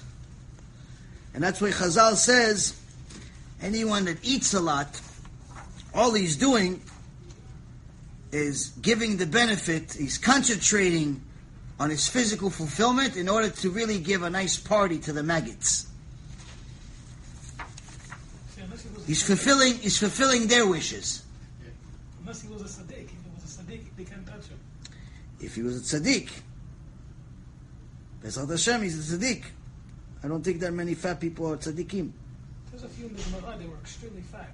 It was 2,000 years ago. Abaye, they said, I don't know, he was No, the son of Rabbi Shimon Bar Yochai. No, they said Rabbi if Elazar. Abaye, if he would stand over a house, a horse and a wagon would go underneath his stomach. No, you're talking about Rabbi Elazar ben Shimon. He was a tzaddik. Rabbi Elazar ben Shimon you're talking about, not Abaye. But anyway, the point is that when someone is fully concentrated on their physical being, they're not doing themselves any justice. They're not helping themselves. All they're doing is they're making the dream come true of the maggots and the worms. They're making their life more difficult. But even more so than that, the Mishnah is saying, Le'an ata olech. Before it says that you're going to dust, worms, maggots, it says, Le'an ata olech. Where are you going? Meaning it's an active process. It's not something that ends. Meaning someone has to think about this on a regular basis. Where are you going? With every decision that you make, where are you going with this decision? When you wake up in the morning and you are about to press the snooze button, Where are you going with that decision? Gan Eden, Genom. When you go work for the illegal company, where are you going with that decision? Gan Eden, Genom. When you go and want to cheat on someone, something, where are you going with that decision? Gan Eden, Genom. When you give tzedakah, where are you going? Gan Eden, Genom. Chazal is saying to you, with every decision that you make, you must ask yourself this question: where am I really going with this decision? Gan Eden or Genom? Because eventually, the worms, the maggots, they have fun with my body, but the real me comes out. Everything turns to dust, but the real me has to deal with the consequences. The real me goes in front of the King of Kings and has to show up and starts reporting, what have I done? First and foremost, each one of you needs to know that you need to teach Torah for 40 days straight.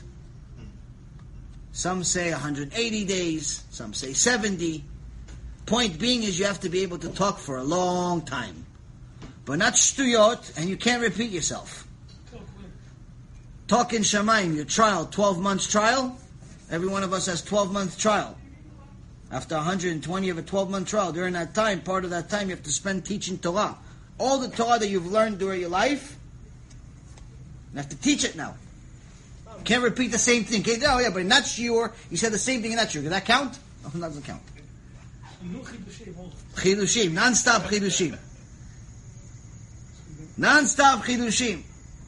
Are we going to remember anything we learned here, or we could forget when we get upstairs? Depends. Did you learn it, or did you just listen? So you finish Shas 3 times. Ashrecha v'ashrech elkecha. You said 3 times. Ashrecha v'ashrech elkecha if you finish it 3 times. Now you need to finish it 4. So now, we have to ask ourselves, why are we even arrogant? Why do we think we need to beat the system? We came from a repulsive, foul-smelling drop. In reality, the only thing we're proud of is this body that's not even ours. The body that's smart, the body that's good-looking, the body that's rich, the body...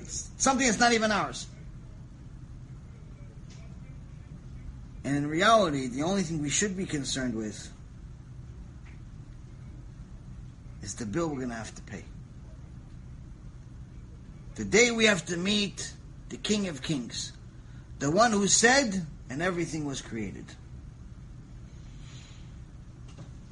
Gemara Masechet Avodah Zarah, page 10, says, a person by the name of Elazar ben Durdia, who committed every sin known to man. There wasn't a woman that he wasn't with. Went with all types of prostitutes. Shem Arachem, he had money, and he had a big Yetzirah. One day, a high-priced prostitute that he had to travel for tells him something that he's never heard before. Tells him, somebody like you can never do tshuva. She's not exactly a tzadikah.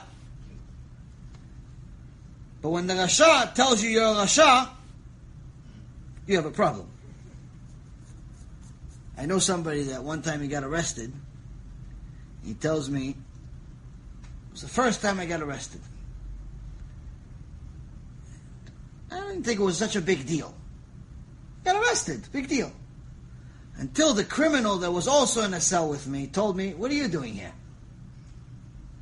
We're all criminals. What are you here for? And I realized I'm not a criminal. I just got into a fight or something. Whatever he did. He's like, that's when I realized there was something wrong with the picture. That's when I realized I don't belong here. When the prostitute is telling you you can't do tshuva, you have a serious problem, my friend. So Elazar ben Durdia took it to heart and ran to the mountains and started begging at the sky and asking the moon and the son to pray for him. And they said, we're sorry. We have to pray for ourselves. So he screams to the sky, pray for me. Sorry, we have to pray for ourselves. Screams to the mountains, pray for me. Sorry, first we have to pray for ourselves. So Chazal, the Bet Levi, asks a question. It's a very good question. What do they have to pray for? What sin do the mountains need to pray for? Okay, fine. The sun is an angel. It honors Hashem every day. The moon is an angel. It honors Hashem. Everything is an angel. Fine. But they're saying to Elazar ben Dordiah that they have to pray for Teshuva. What Teshuva do they have to do? What? They went with the prostitutes. They stole. What did they do? So Bet Levi says an amazing chidush. He says, every single action that you do affects the world around you. How do we know? In the door of the flood, the generation of the flood of Noach, Chazal explains to us that Hashem had to destroy the entire world all the way up to the point that he had to take out, I believe it was 6 or 9 feet of ground and destroy that too. Like lava, right? The actual ground he had to destroy. Not just the people, not just the animals, but the actual ground itself he had to destroy. Why? What did the ground do? What did the animals do?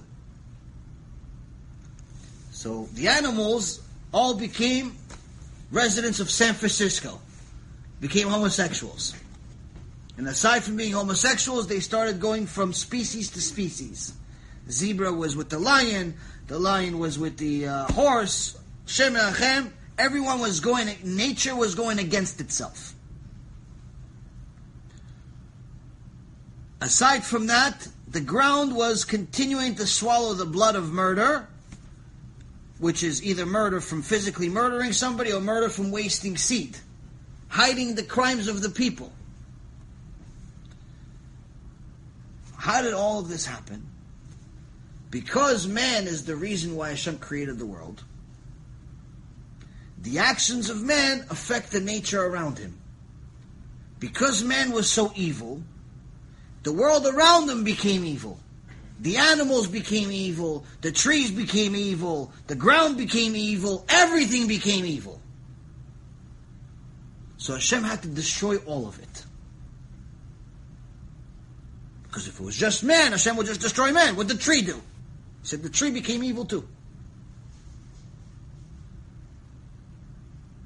So when Elazar ben Dordiah came to the mountain, he said, pray for me.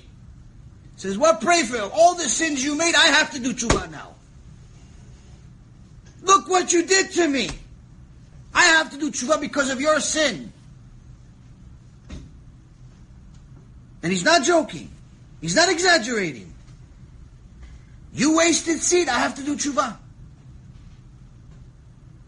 You know how many times people suffer without even knowing why, but in reality it's because of somebody else's sin?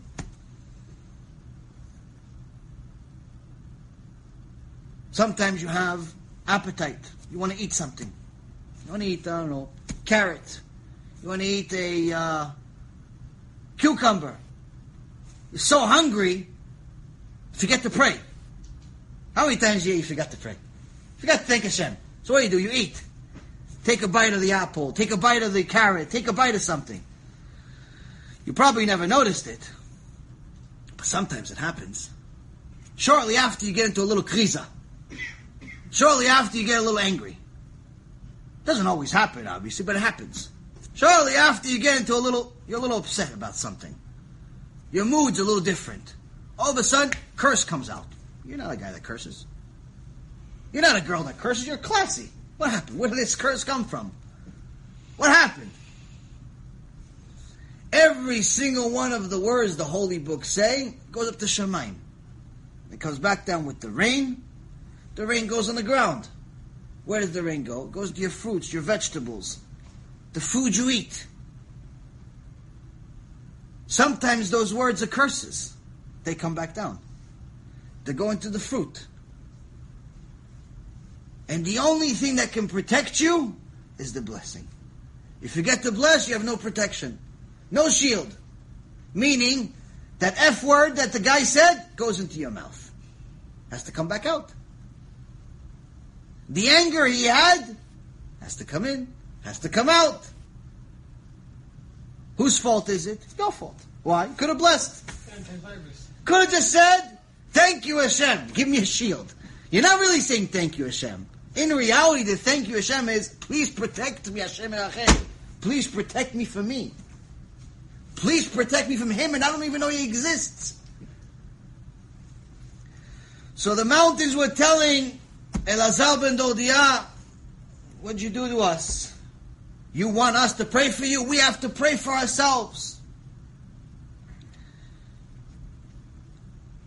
Anyone that's watching that doesn't believe in this stuff says, okay, it's all nice, it's a nice story. Give me some proof. There's a very famous proof. A Japanese doctor or scientist, Dr. Masaru Emoto, over 2 decades ago, wanted to prove that we're able to affect the world around us simply by our words. How do you prove such a thing? So he decided to take petri dishes, little plastic dishes of water, and on one of them say nice things. You're beautiful, you're cute, you're funny, you're smart, all types of nice compliments. Another petri dish full of water to curse it out. I hate you, I want to kill you, all types of awful things to say. And then freeze it at negative 25 degrees Celsius. And then look it up in a microscope with 200 to 500 times. And the discovery was earth-shattering. Anyone that wants to see something amazing, the best, in my opinion, the most obvious proof that there's an intelligent design is simply by looking at snowflakes under a microscope. And you can look this up. You don't actually have to have a microscope anymore. You can look it up at everything at Rabbi Google. Go to Google, type in snowflakes under a microscope, and see what happens. And I'll show you pictures of what a snowflake looks like under a microscope. The design of each one is out of this world. It's mamash like the most genius architect in history, a genius designer in history, just made this snowflake. It's a snowflake. And you'll never find 2 snowflakes that are identical. Each one of them is more beautiful than the next, and they never look alike. They're all different. Each one has a fingerprint. Recently, science discovered that each drop of water actually has its own fingerprint. Each snowflake has its own design. So now, how do you look? You see through a microscope. So Dr. Emoto, the Japanese non-Jewish doctor, non-Jewish scientist, wanted to see what happens to water when I curse it, water when I compliment it. When he saw the water that he complimented under the microscope after freezing it at negative 25 degrees Celsius, he sees the beautiful designs of the crystals of the water that are similar to what? Snowflakes. Stars of David, stars like this, stars like that. Beautiful, amazing stars. Amazing. Now it's time for the other one. Also, the ice looks exactly the same. This is a petri dish with ice. This is a petri dish with ice. They look exactly the same on the surface. The naked eye can't tell the difference. Unless he labeled it, he wouldn't know the difference.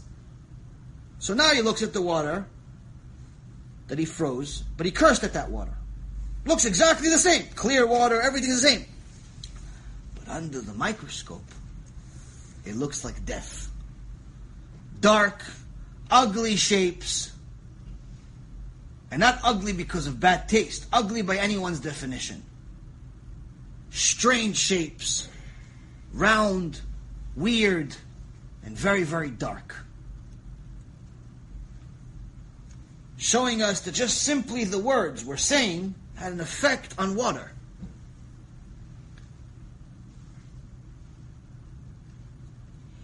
For anyone who's thinking, scientists also said that most of our body is water. So if the dirty language we use affects the water outside of us, simply by cursing at it, it becomes dark and ugly and disgusting instead of beautiful, perfect stars. What is it doing to the stars inside us? What is it doing to the water inside us?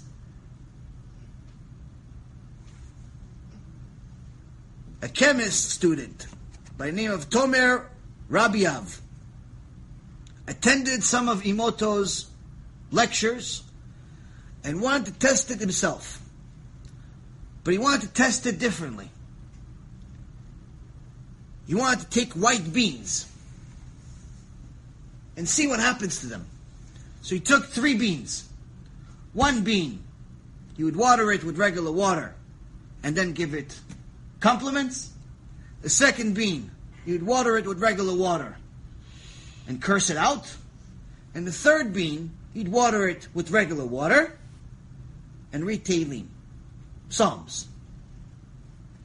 The findings were even more amazing than he thought himself. Between the compliments and the curses, the findings were identical to what Imoto found. The one he gave compliments to, the bean grew up to be beautiful. Quickly, over the next couple of weeks, it grew to have a nice little stem. The one he cursed at, the bean died. Didn't grow anything. Just died. But the one he read Psalms to grew at nearly 4 times the size of the one that he gave compliments to. Showing us even further that Divrei Kodesh have even higher significance than anything else. And for anyone who doubts it, there was also a physicist by the name of Dr. Arik Navik,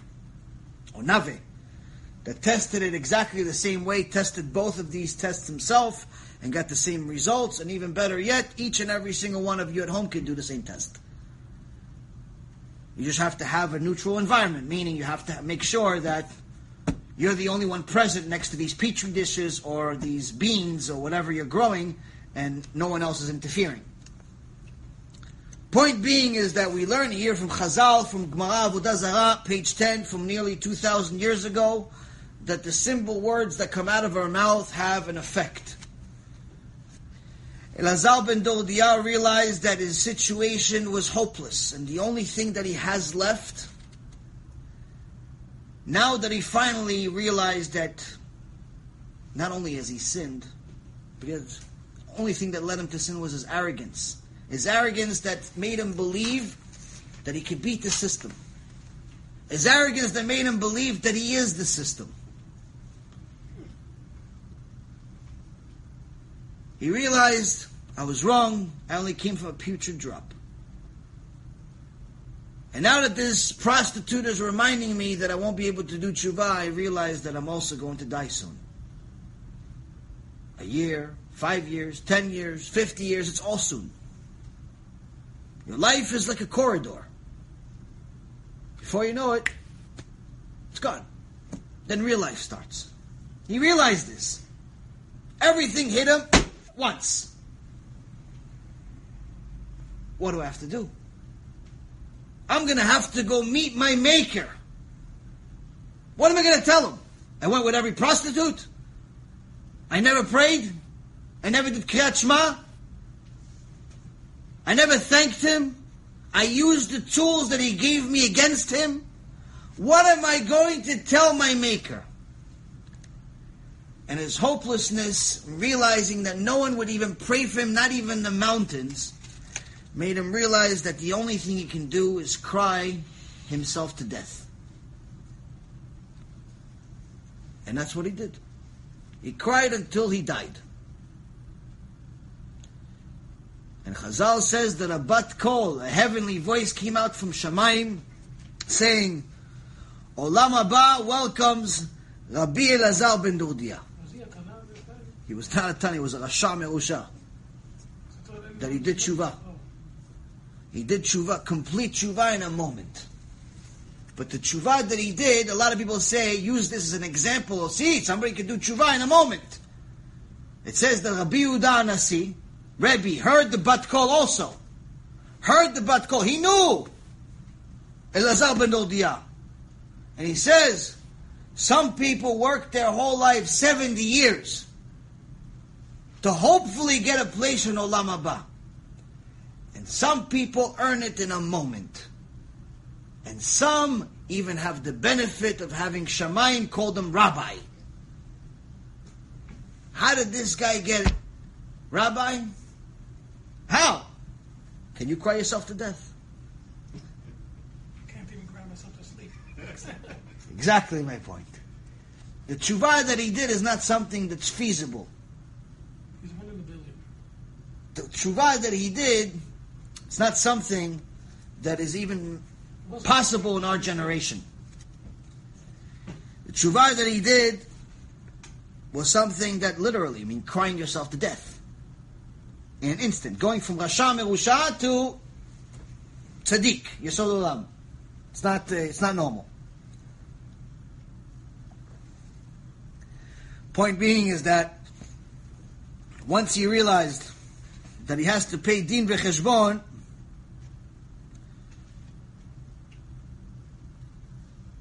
he woke up really, really quickly.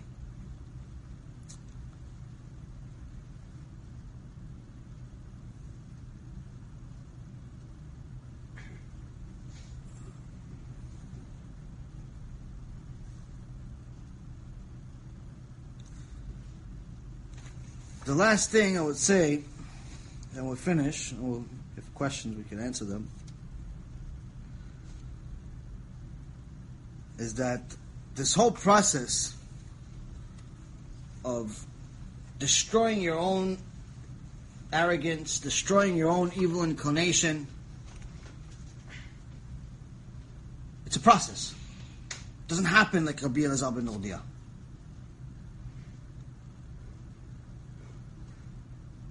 It's a process to destroy it little by little, step by step, block by block. And Akavya ben Mehalel is telling you that the only way you can really do it is with these 3 steps. Because if you realize the source of all of your evil inclination, you're already in a good start. You're already going to know the diagnosis. If you realize that the outcome of all of your evil inclination will always be against you. Where you're going to a bad place. You're going to a bad place. You do drugs, you're going to go to a bad place. You steal, you're going to go to a bad place. You cheat, you're going to go to a bad place. Worms, maggots, bad stuff's going to happen. Akavya is telling you, step number 2 already tells you, it's not good. You made a mistake. And if you still ignore step number 2, realize step number 3, which is you're going to have to pay for it. Now, some people don't like being reminded of their past. They don't like to know where they came from. Recently we learned Megillat Esther. And Megillat Esther, the story begins with a party that Achashverosh had, and to show off the beauty of his wife to everyone, he asked his wife to come, his Rashait wife, Vashti, to come and show her body naked in front of everyone. And it's not that Vashti was a tzadikah or anything, she was a reshait, merushait. But Hashem punished her by giving her tzarat, and also having her grow a tail, and some say even a horn. Gemara Masechet Megillah. And she was embarrassed of herself, and she didn't want to come out. As the story goes, he got really upset. Everyone warmed it up a little bit, especially Haman. How could the queen not listen to the king? Kill her. That's the basic pshat. But the Gemara goes deeper. The Gemara goes into what really happened. What really took Achashverosh from thinking that Vashti was everything? He didn't just pick Vashti just because she was a nice girl. He honored her, he respected her. She was of the descendants of who? Nebuchadnezzar. She came from a royal family. She wasn't just some girl he found in the park. She made him king. So how is it possible that he decides to kill her? Because Vashti, when he asked her to come and she said no and he got upset, he said, hey, remember buddy, I come from Nebuchadnezzar. I come from royal lineage. Where do you come from? Used to clean my father's horses. Only reason you're king is because you found a treasure. You found a treasure and you bought yourself to kinghood. The guy that started a pigsty and became a millionaire all of a sudden wanted to go on TV and tell people how to make money. And then one of the contestants said, hey, you still have mud on your shoe. Still have a little lichluch on your face. He doesn't want to be reminded of that. He doesn't want to be reminded that his day job was to deal with pigs. Because he thinks of himself as a businessman now. I'm a king. I'm important.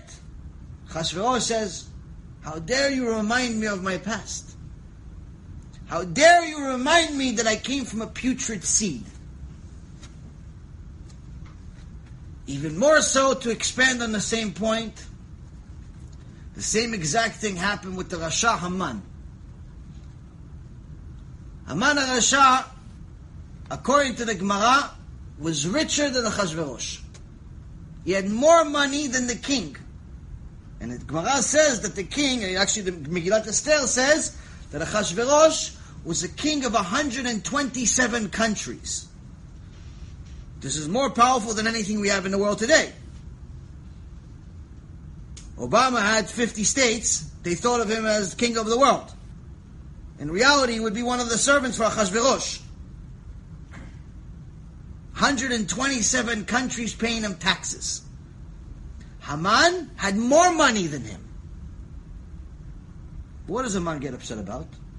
He sees this Jew learning Gemara, not acknowledging him. Doesn't bow to him, doesn't say hello to him. And instead, what does he do? He shows him his necklace. What are you showing him the necklace for? What are you showing him?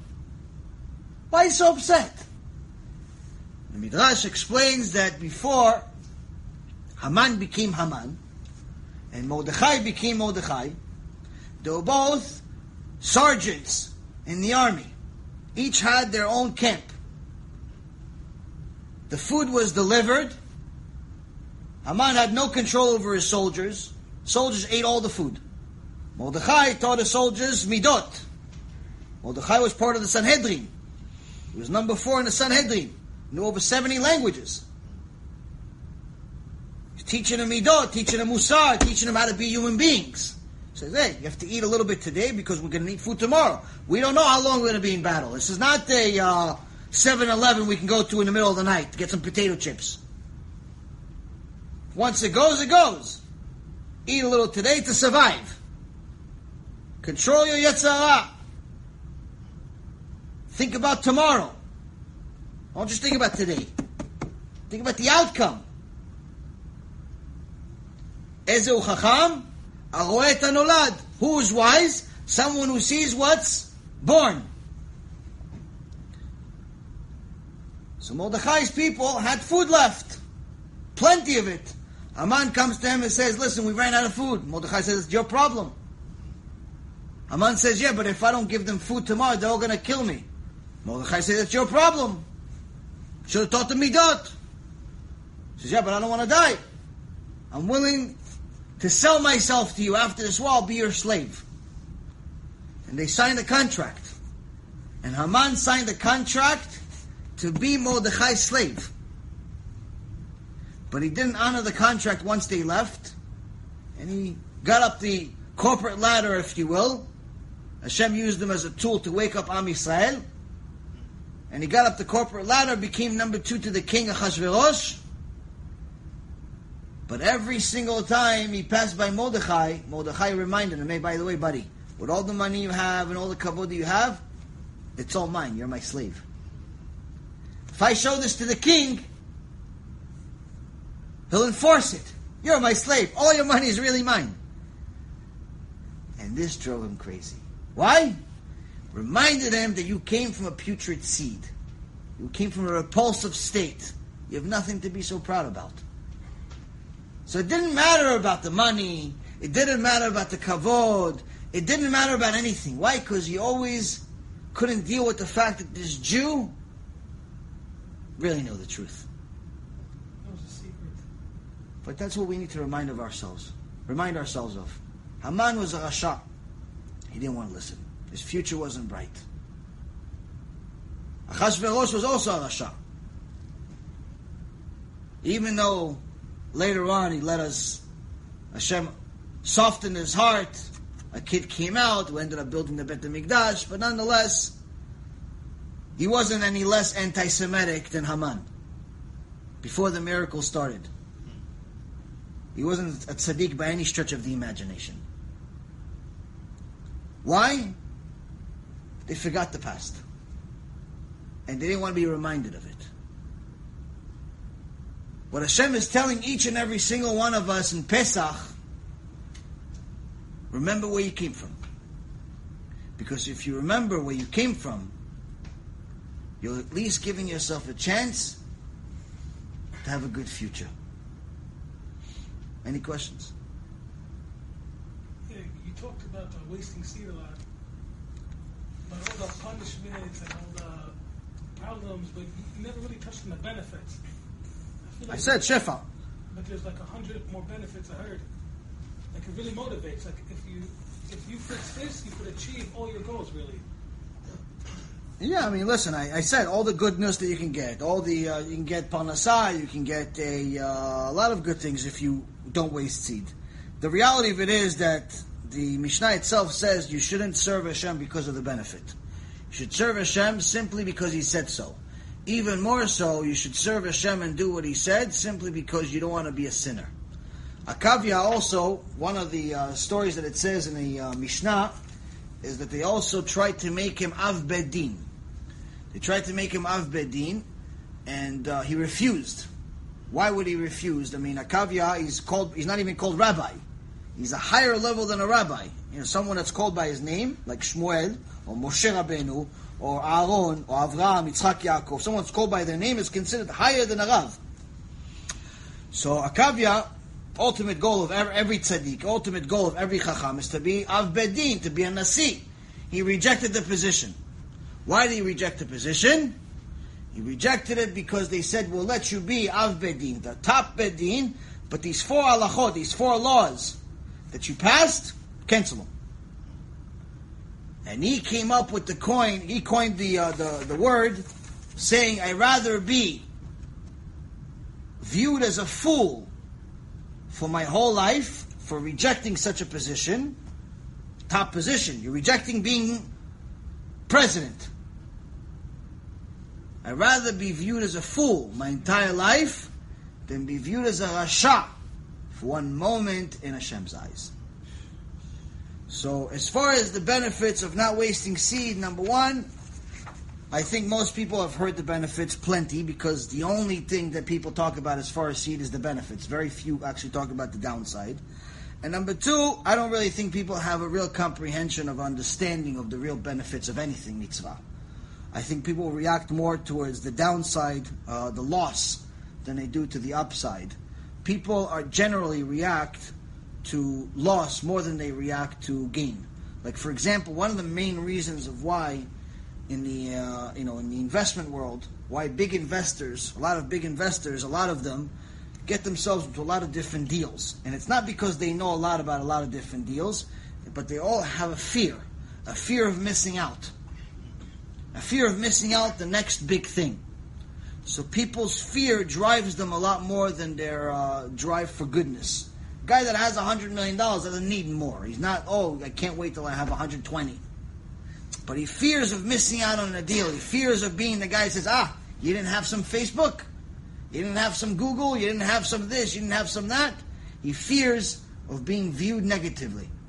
So in general, fear drives more, gets more of a reaction out of people than gain does. And you could see it from the results. I mean, listen, there's 1.5% more knowledge that some of these rabbis have than I do about wasting seed or many other subjects. They've been studying for 20 years, 30 years, 40 years. But some of them don't make one person do tshuva. 20 years you're a rabbi, you didn't make one person do tshuva. How's that possible? In my eyes, in the beginning, I'm like, why are you a rabbi then? One guy didn't do tshuva. 20 years. Why are you a rabbi? Be a doorpost. Or even worse, some of them actually help people sin. They help them. So why? For what? What? Be a regular job. Be a mailman. Be a teacher. Be something else. For what? What is this for? Because people focus too much on the gain. They expect Hashem to pay them here. They say, listen, if you do da-da-da-da-da, you're going to get parnasah. You do this, this, and this, you're going to get, all of these benefits here.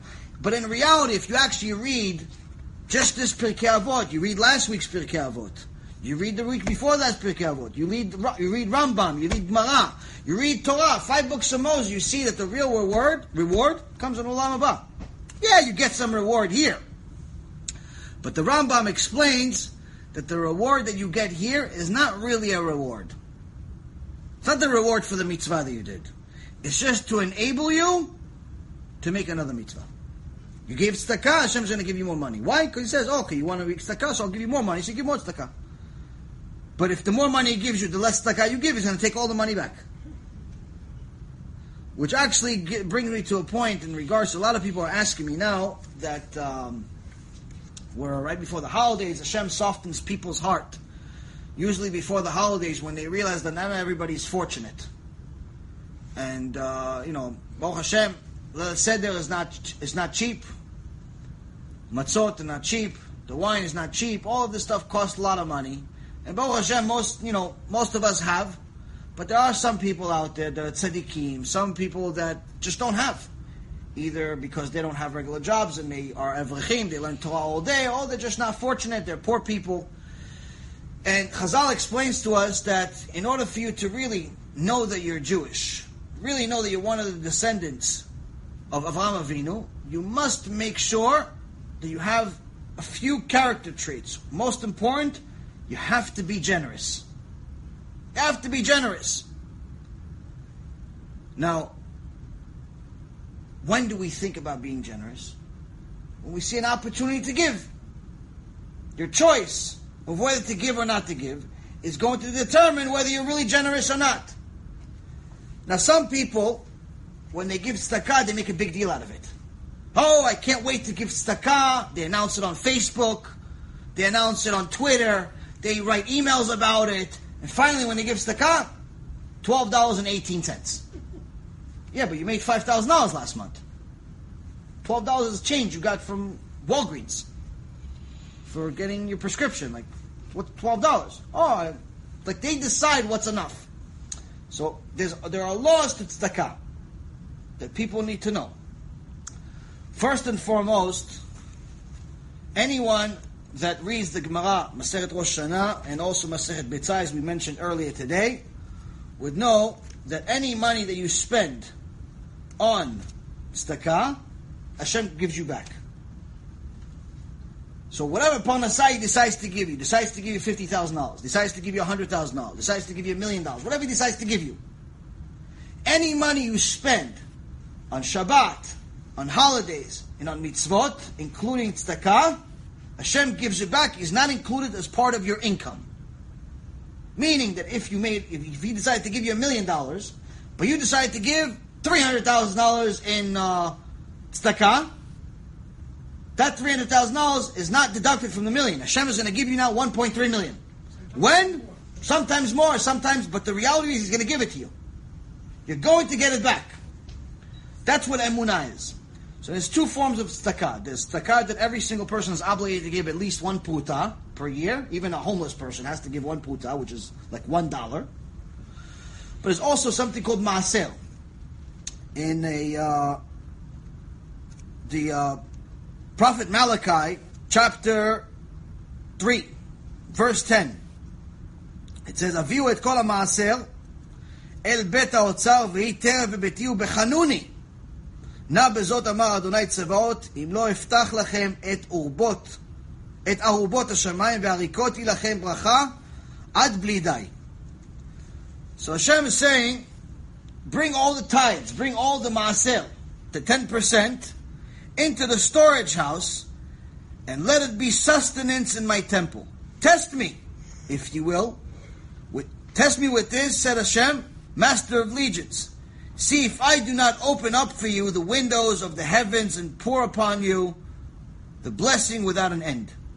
In so many words, Hashem Yitbarach is saying, you're not allowed to say, listen Hashem, if you're real, give me a sign. Not allowed.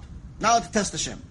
Hashem, if you really want me to do this, or you want me to take this job, give me a sign. Not allowed to do that. Not allowed to look for signs. Hashem said to Avraham Avinu, don't look for signs. Enough with the stars, enough with the signs, not allowed. Even though there is some validity to it, even though there is a way to read the stars, we as Jews are not allowed to look for signs. Not allowed. But Hashem says, there's one thing that you can do to test me, but not only can you test me, I write here, I encourage you to test me. Bechanuni, test me. What? Test me now by giving your tithe on a regular basis. When it's tough, when it's not tough, when you have a lot, when you have a little. Test me with the tithe and let me show you that the blessing that I give you is up to the point where you're going to say, die. Meaning, enough Hashem, you've given me so much. Too much already Hashem, die. So what's this tithe? The true tithe, the true ma'aser, is to give 10% of your gross income. Gross income, meaning you make $5,000 for the month, you have to pay $500 in ma'aser, $500. Where it goes to, we'll talk about shortly. But you have to take $500 off the top. That's the true ma'aser. The ma'aser that's more popular today, unfortunately as a result of lack of emunah, is ma'aser off of the net income. I made a small chidush about it some time ago, and I talked about the net income as if that's the one it's supposed to be, but in reality it's supposed to be the gross. It's not supposed to be the net. The net income meaning you have $5,000 in income, but you have $3,000 in necessary expenses. Rent, mortgage, your car, gas, food, $3,000. In reality you have $2,000 left after your expenses. So out of that you give 10%, which is 10% of 2,000 is $200. So instead of 500, we've dropped to 200. Now, Rav Ovadia Zecher Tzadik V'Kadosh Livracha said that giving ma'aser is no longer an obligation from the Torah in this generation, in our days since the Beit HaMikdash even. It's no longer an obligation. It's considered a ma'ala. It's considered something that's going to take you to a higher level. It's mamash testing Hashem and seeing miracles happen. And the way you should do it is from the gross. And when they asked him, okay, well, what about the net? He says, in our generation, people spend so much money. In reality, if we actually set it from the net as a standard, what people are supposed to do, no one would give ma'aser because no one has any money left. People spend more money than they actually earn. So if everyone waited, if all of the Batei Knesset, the Batei Midrash, the Kiruv organizations, the poor people, everyone waited for what you have left after you spend all the money, all your expenses, everyone would die. Every Beit Knesset would shut down, every Beit Midrash would shut down, everything would shut down. Why? Because everyone lives above their means. So that's why the real Maaser is off the gross, not off the net. We say the net because the level of emunah today is so low that people think that they're giving the $500. They don't realize they're investing. They don't realize that Hashem pays them back that money. And for the most part, the number one way to show that you actually have real emunah in Hashem Yitbarach is by showing Him that you know where your money comes from. People are willing to give their lives away for their money. So if you show Hashem that you realize that where the money comes from, you know it's from Him, this already shows that you're close to Him. Already shows that you're close to the hand that feeds you. But if you have a hard time giving money out, and you think it's your money, you have to work on your emunah. You have to work on your yirat shamayim. You have to work on everything. You're in level 1. Even if you keep Shabbat, you do tefillin, you realize there's a God, fine. But if you still have a hard time giving money, you're in level 1. You have a serious issue. So you have to work on it. So Hashem, all of us have something to work on. You have to work on that. So again, how does it make sense to give money when you know that your expenses are going to be higher? Let's say, for example, you have $5,000 in income, and the rabbi says, give $500. But you know that your expenses are also $5,000. So that means that if you give the $500, you're going to be short $500. That's where emunah comes in.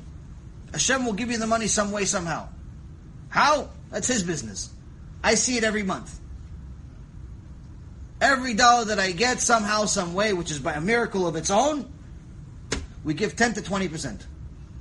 Sometimes 10, sometimes 20. Usually I try to give more than 10%. Why? Because it's not my money anyway, so might as well give it. Just a messenger. In my experience, the more emunah I have, the more Hashem gives. The harder it is for me to give, the more I do it. Why? Because I know I have to kill that Satan. I have to kill that Yetzer Hara inside. That's when people ask me, you want to get into this business? No. No, you want to be a partner? I'll invest all the money? No. I don't want to go into business. Why? Because it's my Yetzer Hara. I don't know if I'll get out. I can't do things half-ass. I can't. If I go into business, I'm going to have to build a company. If I build a company, who knows if I'm going to give lectures anymore. Did I come to the world to make money? For what? Can't take it. We just talked about it for the last 2 hours. Can't take it with me anyway. So for what? Same thing with all of you guys. You have to understand that all the money you have, unless you're using it for something useful, it's bad for you. So this leads to the next point. What do you do with the tzedakah? What do you do with it? You have 1.5 million causes. Save the dolphins, save the sharks, save the whales, save the cats, the poor people, the homeless people, the wedding, the Keilah, the Sefer Torah, the Baal Tshuva, the CDs. Where do you give the money? What do you do with all this money? Because first and foremost, you realize you didn't come to the world to save ducks. You didn't come to the world to save tigers. You didn't come to the world to save anything. You came to the world to save your own soul and any other Jewish soul that you can. If you could save also a Gentile soul, ashrecha. But in reality, you didn't come to save tigers. So all of those causes, all of those sicknesses, all of those diseases, they're all wonderful, but there's plenty of other takers. Let them pay for it. It's not a mitzvah. It's not a mitzvah to fund a Red Cross. It's not a mitzvah to fund any of these organizations where actually, if you look at the financials, 98 to 99 cents out of every dollar goes to the executives. Doesn't even go to the cause. And even if it does go to the cause and it, gives water to a bunch of people in the middle of Africa, somebody else will give it. Your $100 is not going to help them. I'm sorry to tell you, it's not going to help them. They need billions. Bill Gates. We're not Bill Gates. So, point is that those causes are not a mitzvah at all. There's no mitzvah whatsoever in saving a tiger. Zero. You get zero credit in Shamayim. If anything, it probably becomes a sin. because you misused the tool that Hashem gave you. What did Hashem give you the money for? In order to fulfill the purpose of the world. Purpose of the world being the fulfillment of His Torah. So now there's a few ways of fulfilling His Torah. One is fulfilling the mitzvot in the Torah, which is matanot evyonim, to give money to poor people, widows, converts, orphans, people that are poor, people that don't have the ability. That's definitely a righteous cause. There's plenty of people to give to the poor, but if there's never enough, if you have a person you want to give to, and my suggestion is, if it's $5, $10, $20 small money, then you just give. Somebody asks you for something, I think you should give, without really doing much of a background check, simply because it takes too much time and it's not enough money to do a background check. But if it becomes more serious money, $100, $500, $1,000, $10,000, depending on your own level, you should do an investigation before you give. Don't just give to a guy just because he wears ugly clothes. Because the guy with the ugly clothes could be like the homeless guy that used to be next to my house in Manhattan. He would take out a wad of hundreds out of his pocket. I'm dead serious. He would take out a wad of hundreds out of his pocket. Maybe $5,000, $10,000 in his pocket. But he was collecting, asking him, quarter, anybody? Quarter. I remember this for the rest of my life. It's like, quarter. He'd ask everybody for a quarter, but if you give him a quarter, that's only a quarter. He doesn't even deal with quarters anymore. He deals with dollar bills because he has to get the next 100. But that was his job. No mitzvah giving it to him. No mitzvah. So you have to investigate. Who are you giving it to? If it's a homeless place, if it's any type of organization, matanot evyonim, poor people. So that's one level. Higher level is giving to Jews. So that's the next level. Ultimate level of tzedakah, ultimate level of maaser is to give towards Torah, fulfilling the Torah. That's the one major place that doesn't have a lot of bracha. Unfortunately, even though there's a lot of Batei Knesset, there's a lot of Sifrei Torah, there's a lot of Beit Midrash, there's a lot of Kolelim. Unfortunately, there's plenty of Avrechim that don't have food to eat, don't have money to pay rent, and plenty of Jews that don't even know what Judaism is. Why? Because the organizations that are funding those people don't have any money, or don't have enough. The Kollel is begging for money every month because people don't understand the value of somebody learning Torah 12 hours a day. With the exception of a couple of rich people. Most people don't understand why should I give $5,000 a month or $500 a month to some Kollels, a bunch of people learning all day. Why? People don't understand that. That's the reason the world exists.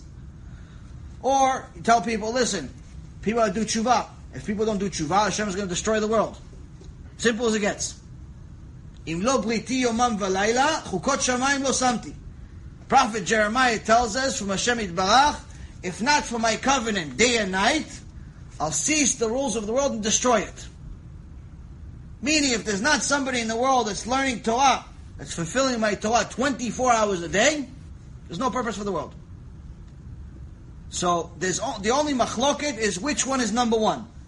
Someone that learns Torah, or someone that helps get people to do Teshuva. Most people say it's the same height, they're both the highest level, but they're both number one. Some say the number one is to help people do Teshuva. Point being is that if you're going to give tzedakah, you have to look at it as an investor. I was in the investment business for 16 years, that's what I did. I invested in things, and after seeing what the potential is of investing in Kiruv, not only did I invest money in it, but I invested my life and time into it because it's the number one investment. Simple as it gets. It's not every time you help somebody do Teshuva, you're saving a soul. In Hashem's eyes, you just created him. It's a big deal. So when you're donating $500 to some Purim party or some Hanukkah party that may actually lead to a bunch of sins, you're not getting much of a mitzvah. When you're donating to a Beit Knesset that already has walls and barely has a minyan, whatever, I guess it may be a mitzvah, but it's not really much of a, you're not going to Gan Eden for it. You're not going to Gan Eden for funding a Sefer Torah. You're not. I'm sorry. You're just not. I did it. I spent $60,000, $65,000 on a Sefer Torah. I'm not going to Gan Eden for a Sefer Torah. So anyone that's thinking about it or did it, you're not going to Gan Eden. What it did for me, maybe it helped me. I don't know, Cheshbonot of Shamayim, maybe it helped me do Teshuva. But as far as going to Gan Eden, they're not opening the door. Oh, that's the guy, that's Yaron Reuven. He bought a Sefer Torah. No, that's not me. Definitely not. I already know it now. I wish I would have known it 10 years ago. I would have given it to Avrechim. I would have given it to people that actually do tshuva. Point being is that giving money to the Beit Knesset is nice, it's good, but in reality, it's not the top investment. Top investment is either help somebody that's fulfilling the Torah, either by actually learning it full time, or by getting people to learn it. Getting people to listen to Hashem. Those are the two most important things, especially today. Especially today. So if you're going to give tzedakah, especially before the Chagim, remember, it's all an investment. Every dollar you have is an investment. You want to invest $18? Good luck to you. Your bank account in Shemayim is going to be $18. You want to make sure that your IRA account and your 401k account and your bank account and your car account and all those accounts each have $10, $20, $50, $100, $300,000, but your tzedakah account has $12.18. Good luck to you. Because the only account that you can bring with you to Shemayim is the $12. Tzedakah account comes with you to Shemayim. So imagine a millionaire. He's got 401k account, $12 million. IRA account, one broker, $50,000. IRA with another broker, $450,000. This account, that account, car is worth $50,000. Another car is worth $150,000. House is worth $4 million, and he's got $12 in the tzedakah account. And he's still got like a piggy thing in his house that he puts quarters in. He's got $150 in there. So now he's got a total of $162. And he shows up to Olam Haba like this. Like a little misken. Little misken with $150. Oh, you were rich. What happened to you? Misken, what happened? I left all the money over there. You want to be that misken? Good luck to you. Good luck to you. You want to be misken in Shemayim? Good luck to you. You think you need the money here? You'll use it here. Until you can't. If you believe in Hashem, you have to believe in Him all the time. Not sometimes. Next question. Baruch Adonai Le'olam. Amen ve'amen. Chag Sameach, everyone.